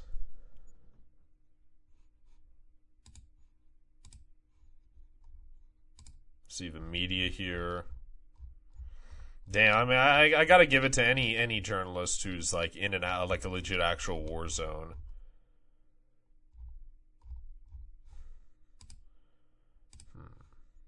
Oh well. So there's that. Here, it was okay. So Mariupol, it was the second largest town in the Donetsk Oblast region before Russia invaded Ukraine. And yeah, it's just drone footage of a devastation. And I'm sure if it wasn't winter, if like everything wasn't like dead, I mean, it's in like, you know, the trees and stuff, it would be even more of a contrast. You see smoke rising from buildings. You see big black spots where, you know, it's been impacted by fire or like, you know, a missile or a shell. You know, I think when they say they're doing artillery strikes, I think it's just like missiles and rockets. I don't think the Russians have like howitzers or like, you know, I don't know. I guess my idea of warfare is pretty probably, you know, pretty antiquated, like 17th or I guess like 18th century. Or like I saw this quote from, well, it looks like Grozny in 1996. It's what the Russian army does best. Well, yeah, I guess if the only good thing, if the only thing your army is good at is artillery, then yeah, these cities are going to be destroyed. I don't like it, but this is expected outcome of strong urban defense, especially against the artillery-centric army like Russia. Mosul or Raqqa didn't look much different either, despite the predominant use of laser GPS-guided bombs. Alright, and he's arguing with some fucking boomer warmonger faggot with a Wyatt Earp profile pic.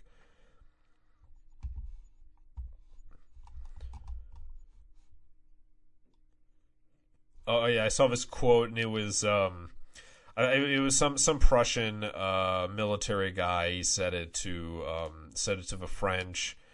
Must have been like sometime around like the Franco-Prussian War, where he said like we'll beat your where the Prussians or I guess at that point they were German, but they just totally BTFO'd France and like, you know, captured Paris in like a few months and caused the government to collapse.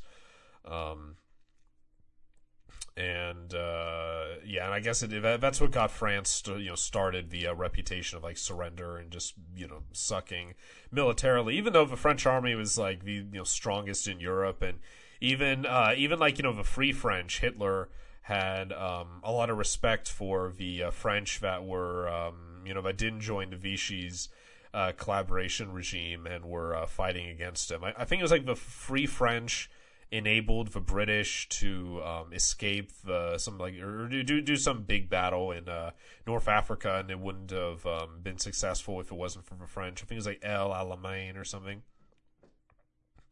But anyway, so the German, he said that we'll see, so we'll beat the French, liberty, fraternity, and égalité, which is equality, with our infantry, cavalry, and artillery. And I mean, it's I guess it's along the lines of political power grows out of a barrel of a gun. But I just love that quote so much. And so now here, this is what the city used to look like. Right, nice blue sea, nice colors, nice trees. It's a beautiful city, right? Not too much urban sprawl. Beautiful parks in the winter and the spring. Beautiful Christmas trees. Ice skating. Kind of gives me Montreal or Quebec City vibes. A nice old European city. A pier. And of course you have fucking people wearing masks, but whatever. Suburbs. And then now it's all being blown up.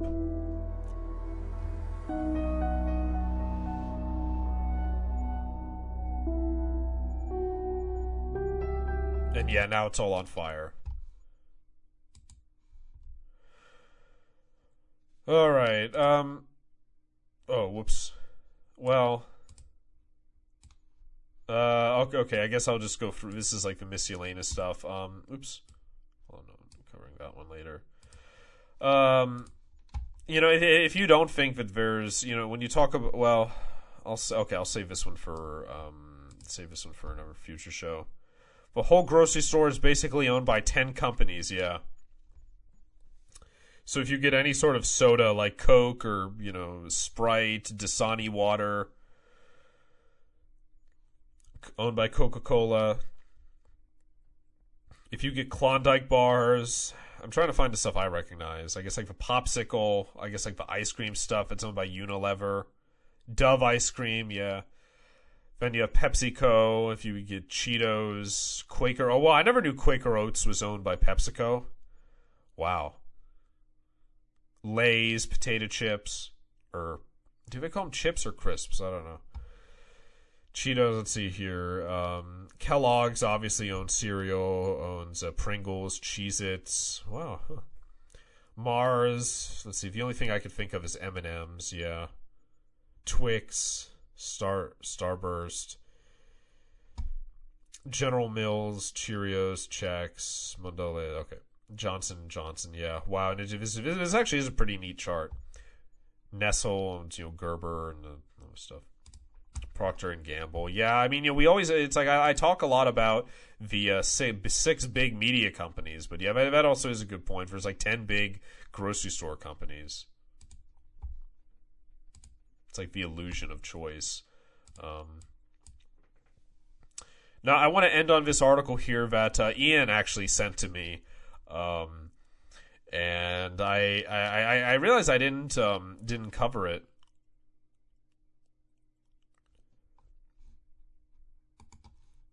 But Trump is just so passé. But so I just thought it was so funny when he sent it to me. I saw the headline: Trump is still not using his own social media app a full month after its launch.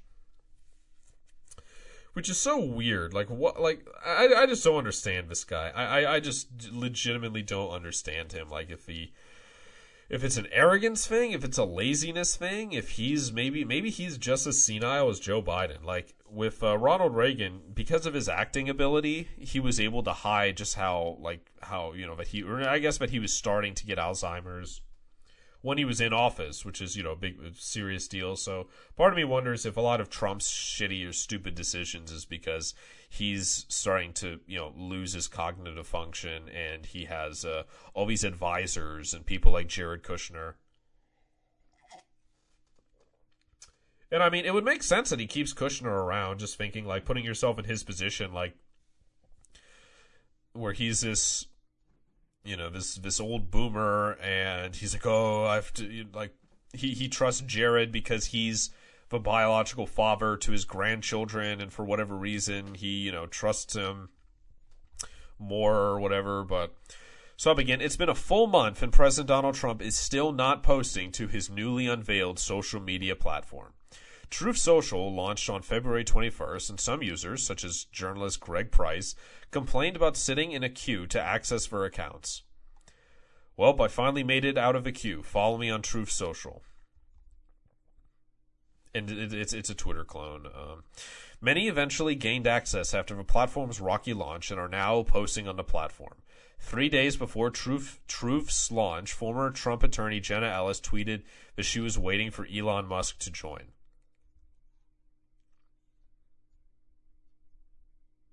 Okay. The day Truth went live, conservative influencer Ashley St. Clair was asking about Trump's whereabouts. Yeah, where you at, real Donald Trump? Simultaneously tweeting it to Twitter. As of March 21st, Trump has only posted on his platform once. On February 21st, he posted, "Get ready, your favorite president will see you soon." As pollster Frank Luntz noted on Monday, Trump has not posted to the platform since. Trump vowed the platform would be a haven for free speech. The former president was summarily deplatformed from traditional platforms last January following the riot at the U.S. Capitol, which many critics believe he instigated. It was expected Trump would seize upon having a platform to share messages to his followers. Truth Social CEO Devin Nunes resigned from Congress to run the company. Oh boy, yeah, I wonder how much. I wonder what he got in exchange for doing that.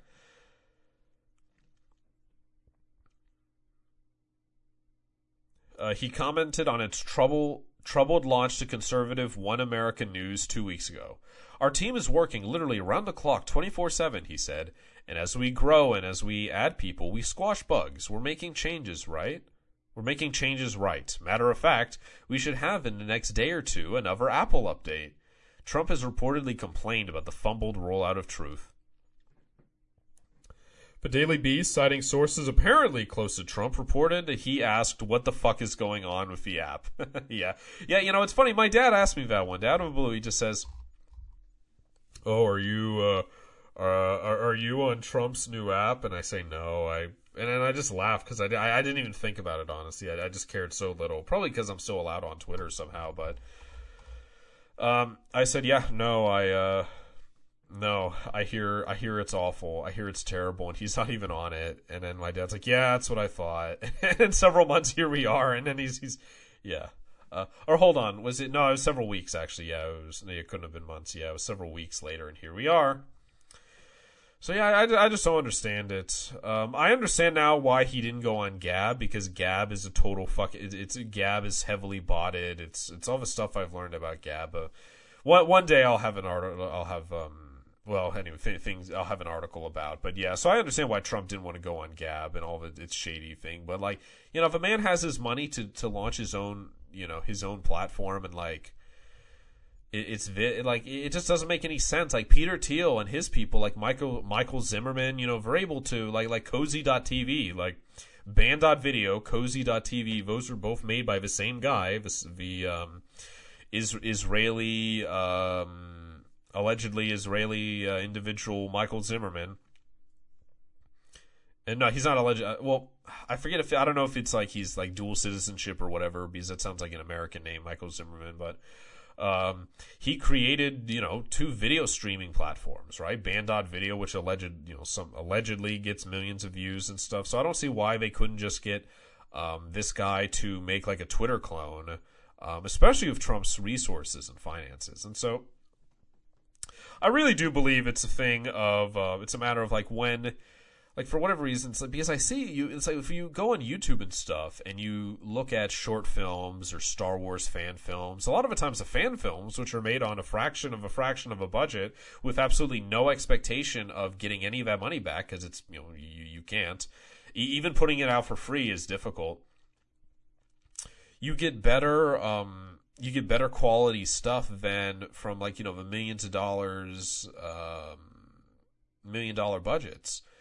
And yet these movies that do have $1 million budgets, and the CGI looks awful. It looks like, it's like Transformers 3.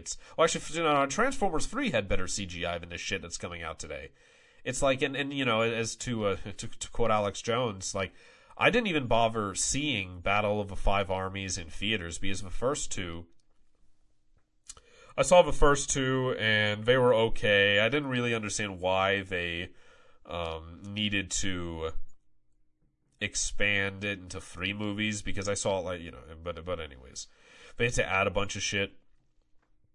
I eventually did see Battle of Five Armies on DVD with my mother just because she rented it from the library. But, you know, I remember Alex Jones said at the time, he said that he saw it and it was like a 3-hour-long video game just because there's so much CGI.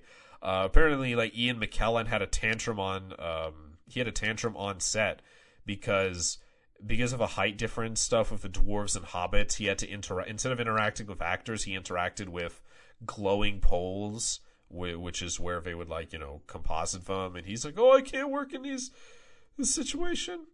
And so I honestly, and anyway, so, and, you know, and people say in the comments, why don't they hire these talented people? And I honestly think it's like, when you have all this money, the people with all this money are stupid, and nepotistic, or they're stupid, right? A bunch of dumb boomers, right? Not saying all boomers are dumb, but these boomers are especially dumb because they have wealth. They could afford not to think because they have all this money. And I think that's an issue with a lot of boomers, though. They could afford to be stupid and greedy. And so instead of hiring these people of talent, they go to nepotism. They go to, really, you know, that's the way I think of nepotism, favors.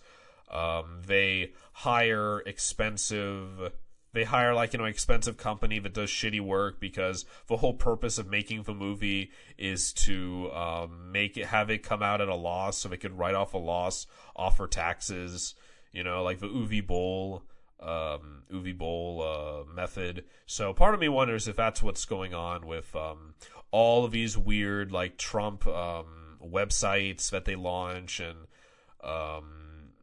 stuff, and it looks like investors lose money on, and like all of this is just to write as much shit off as possible. For Trump to write off as much shit off as possible. I don't know. It's, yeah, I mean, all I know is there's, you know, at risk of sounding like a socialist, there's way better ways he could be spending that money. But whatever, you know, it's his money to waste and his website to not be on, whatever reason. So anyways, thank you everyone so much for tuning in. I will be back this Friday, Open Line Friday, for any of the pedophiles who want to call in and argue why child pornography is a victimless crime, or for, you know, and if any other reason for that matter. It will be Open Line Friday, 9:30 p.m. Eastern. I hope you all have a wonderful rest of the week, and I'll see you all then.